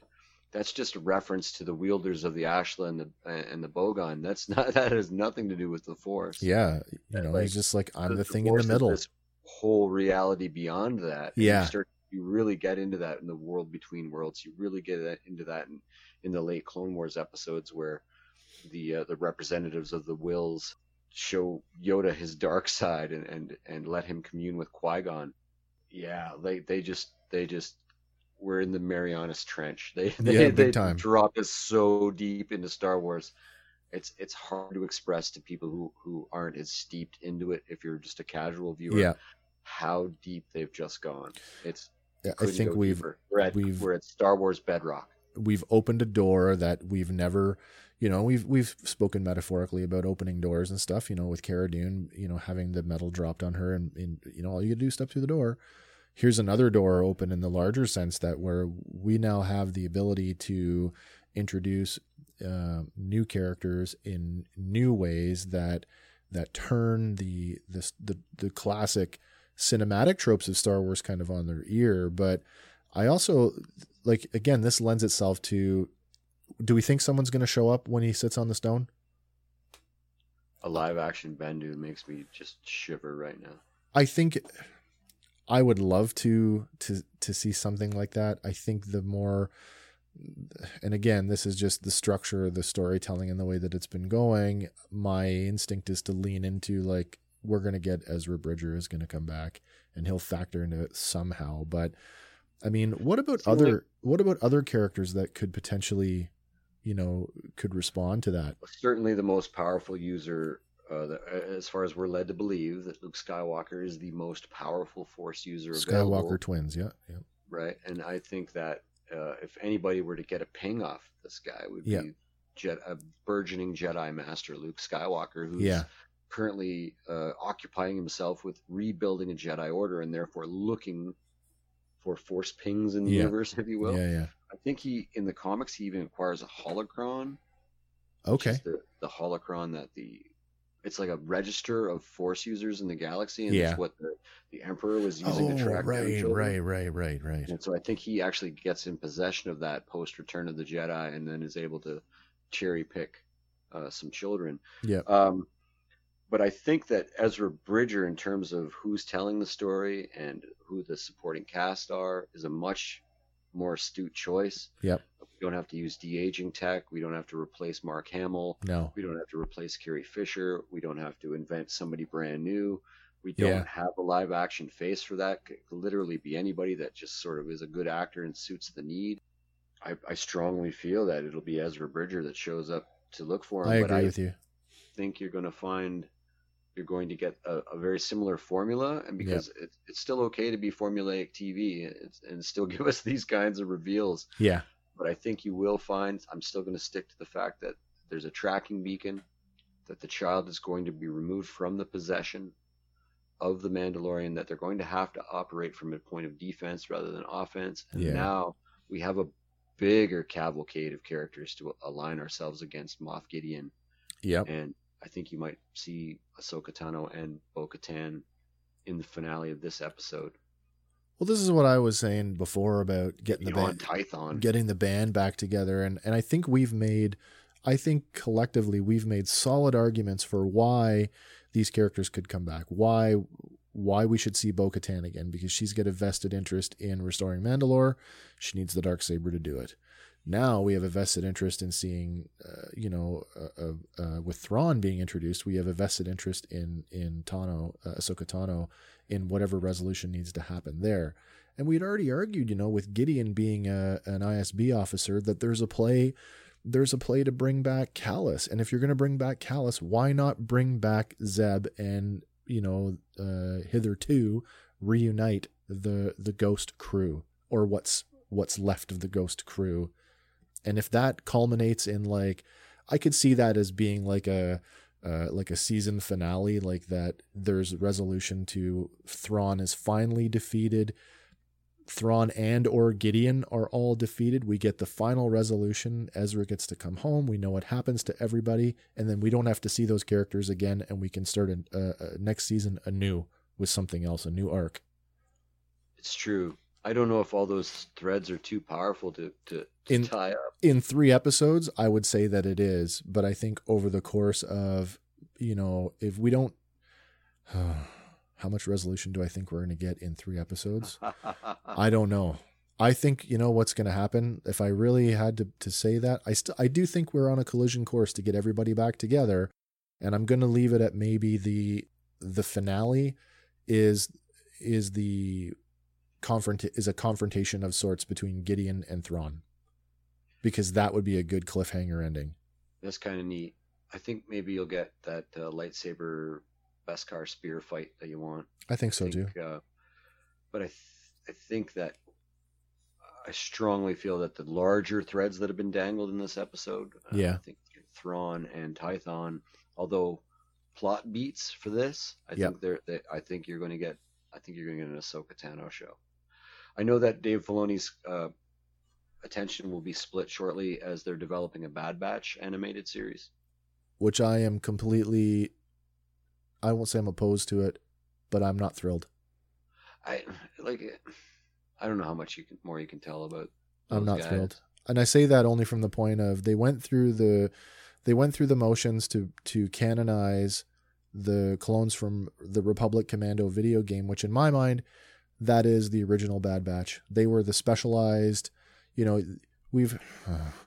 don't mean to go down this path, but you've already, within the canon, you've got your frontline troops. You've already shown us, a plethora of specialized soldiers, culminating with the ARC Trooper, Rex and Wolf and all those guys who are ARC Troopers, advanced recon clones, right? That's right. These guys are elite soldiers. Well, you went and you did it a step further, and you brought the guys from Republic Commando in because Rex couldn't handle a job. Yeah, it's why isn't the guy like Scorch and Fixer and the other 2 guys, why are they not? They should get more, to my way of thinking. They were first. They deserve more screen time than the Bad Batch. No, agreed. And then with them immediately putting out 2 of the figures in 6-inch when 1,000 other Clone Wars figures should come first, lets me believe that this is just a sell. Well, it's got to tie into the marketing somehow. And there's still that. There's still all that dirty. We're loving this, right? We love it. I know. Almost lets us put up this cone of silence around us to pretend that an evil corporation isn't funding this stuff we love so much. But at the end of the day, course not. They want our friggin' money. They do. Yeah, and they're going to get it too, bastards. So I had one other thought, and it was sort of like a, when you're going down a particular train of thought and you have that, that shiny thing, and you kind of, I'm going to go over here for a minute. Mm-hmm. I was thinking about characters like that could potentially come back in that gray zone now, where light and dark is clearly no longer definitive. And another character in Star Wars lore that didn't get any resolution that I think deserves some and has the potential to show up as a Force user. What about Kira from Solo? Oh, maybe. Kira left. The last time we saw her, she was now the overboss of the Crimson Dawn. Mm-hmm. So she's working directly for Darth Maul. Is there a chance that Darth Maul trained her a little bit more than we saw? It's possible. You know, I know that they were definitely hoping to get more out of Solo in terms of longevity before they switched gears to TV. And I have heard the rumor of them continuing that story in terms of a Lando Calrissian show. Yeah, that would so possibly. I mean, Star Wars, the common is Asajj Ventress dead canon? Not sure. I'd have to double check on that. I thought she just kind of like stopped. There's a novel with her and forgive me. Quinlan Voss. Yes. Where they team up. It's a young adult novel, but it's post Clone Wars. And they team up to do so. I haven't read it. I've just read a synopsis. I mean, as far as Star Wars is concerned, where redemption is this huge, the redemption arc, it's a classic Star Wars, right? I mean, it's, redemption for Anakin, redemption for Luke, or, and now redemption for, like, it is redemption for Ben. For the Queen of Ben Frozen. Solo. Yes, for the Queen of Frozen. But when you talk about this, and this is the last point I'm going to make before I wrap it, was in this new understanding that we now have with the Ashla and the Bogan, when to me it changes Ben Solo's redemption arc, because to me, Ben Solo did not redeem himself and he did not die a Jedi. He died as a middle guy, and Rey already is a middle guy. Rey just brought him back to the middle. That's an interesting interpretation. Yeah. It's interesting. She when she kills Palpatine. Yeah. She absorbs all the Sith at the same time. Yeah. Right? It's like the idea was that before she realized she was all the Jedi. Yeah. The goal was to have Palpatine, for her to kill Palpatine. All the Sith would go into her. That's right. Including him. That's and right. He would take over as the dominant force in her consciousness. Right. But she already opened her heart to all the Jedi. So yep. I think that when she, they don't really focus on it, but when she kills Palpatine, yeah, it's exactly what he wanted, but there's a significant thing that happens before that, and that's that she realizes that she's all the Jedi. And so when she also becomes all the Sith. Right. But also for me, moving forward in that, with her being the center, it troubles me in terms of we're not going to get the classic good light, dark. Like, how we talked about early on, it's the best example that we have of cut and dry, light versus dark. Yep. Good versus evil, right versus wrong. That's right. That you could almost teach a child morality with it. That's right. And so that it troubles me that we're going to have to invent something as and this is where the Yuuzhan Vong came from. That right? the overt simplification will no longer bad guy be there. Now that we've tamed the Sith, and it's just like, if it ain't broke, don't fix it. Right. And we already accept that the Sith and the Jedi are these two moving parts of a yin yang that trade power back and forth. Yeah. For hundreds of thousands of years, ostensibly. Well, maybe the gray people are, even fewer than, maybe there's some consequence to staying in the middle, where I don't know, maybe it's I like the idea my that head there's is just higher swimming. there's the higher morality that plays out by the middle, by the Bendu, where he's above what goes on between light and dark, but also the recognizing that because there needs to be a balance, like the balance is the object. Yeah.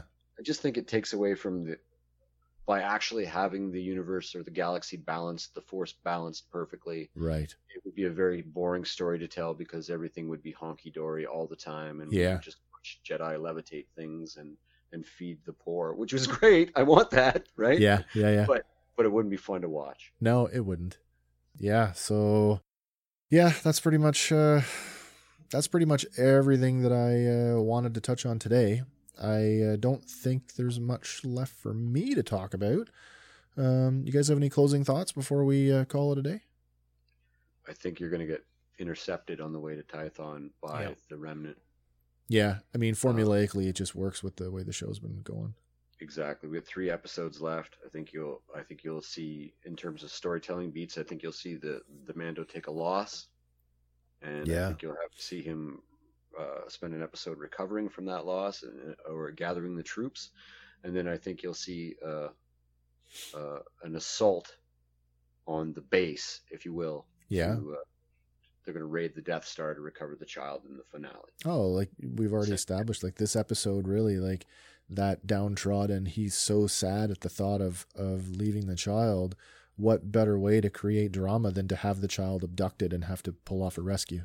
It's his only kryptonite. Other than that, he's undefeatable. He doesn't give a fuck, right? No. He's undefeatable. Losing the child is his kryptonite, literally green. Yep. Yeah, it really is. Andy, you got anything to add? That's pretty much the same mindset I'm at right now. Yeah. So best episode ever. We keep saying that too, right? Like it just, yes, we do. It keeps, but it does it. Do. But if you keep giving me more and more every episode, then I am going to keep coming back to that conclusion, especially when it's so big. I can't even believe what could be next. Yeah. Python is so big. It's crazy. I don't think we've had a deeper cut on the show yet. And I would be hard pressed.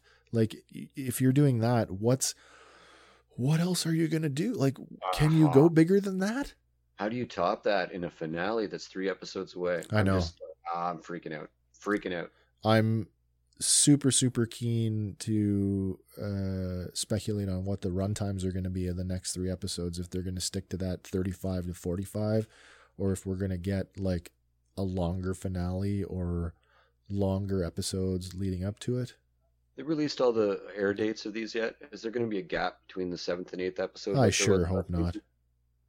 I guess I haven't looked at the calendar to see when they fall.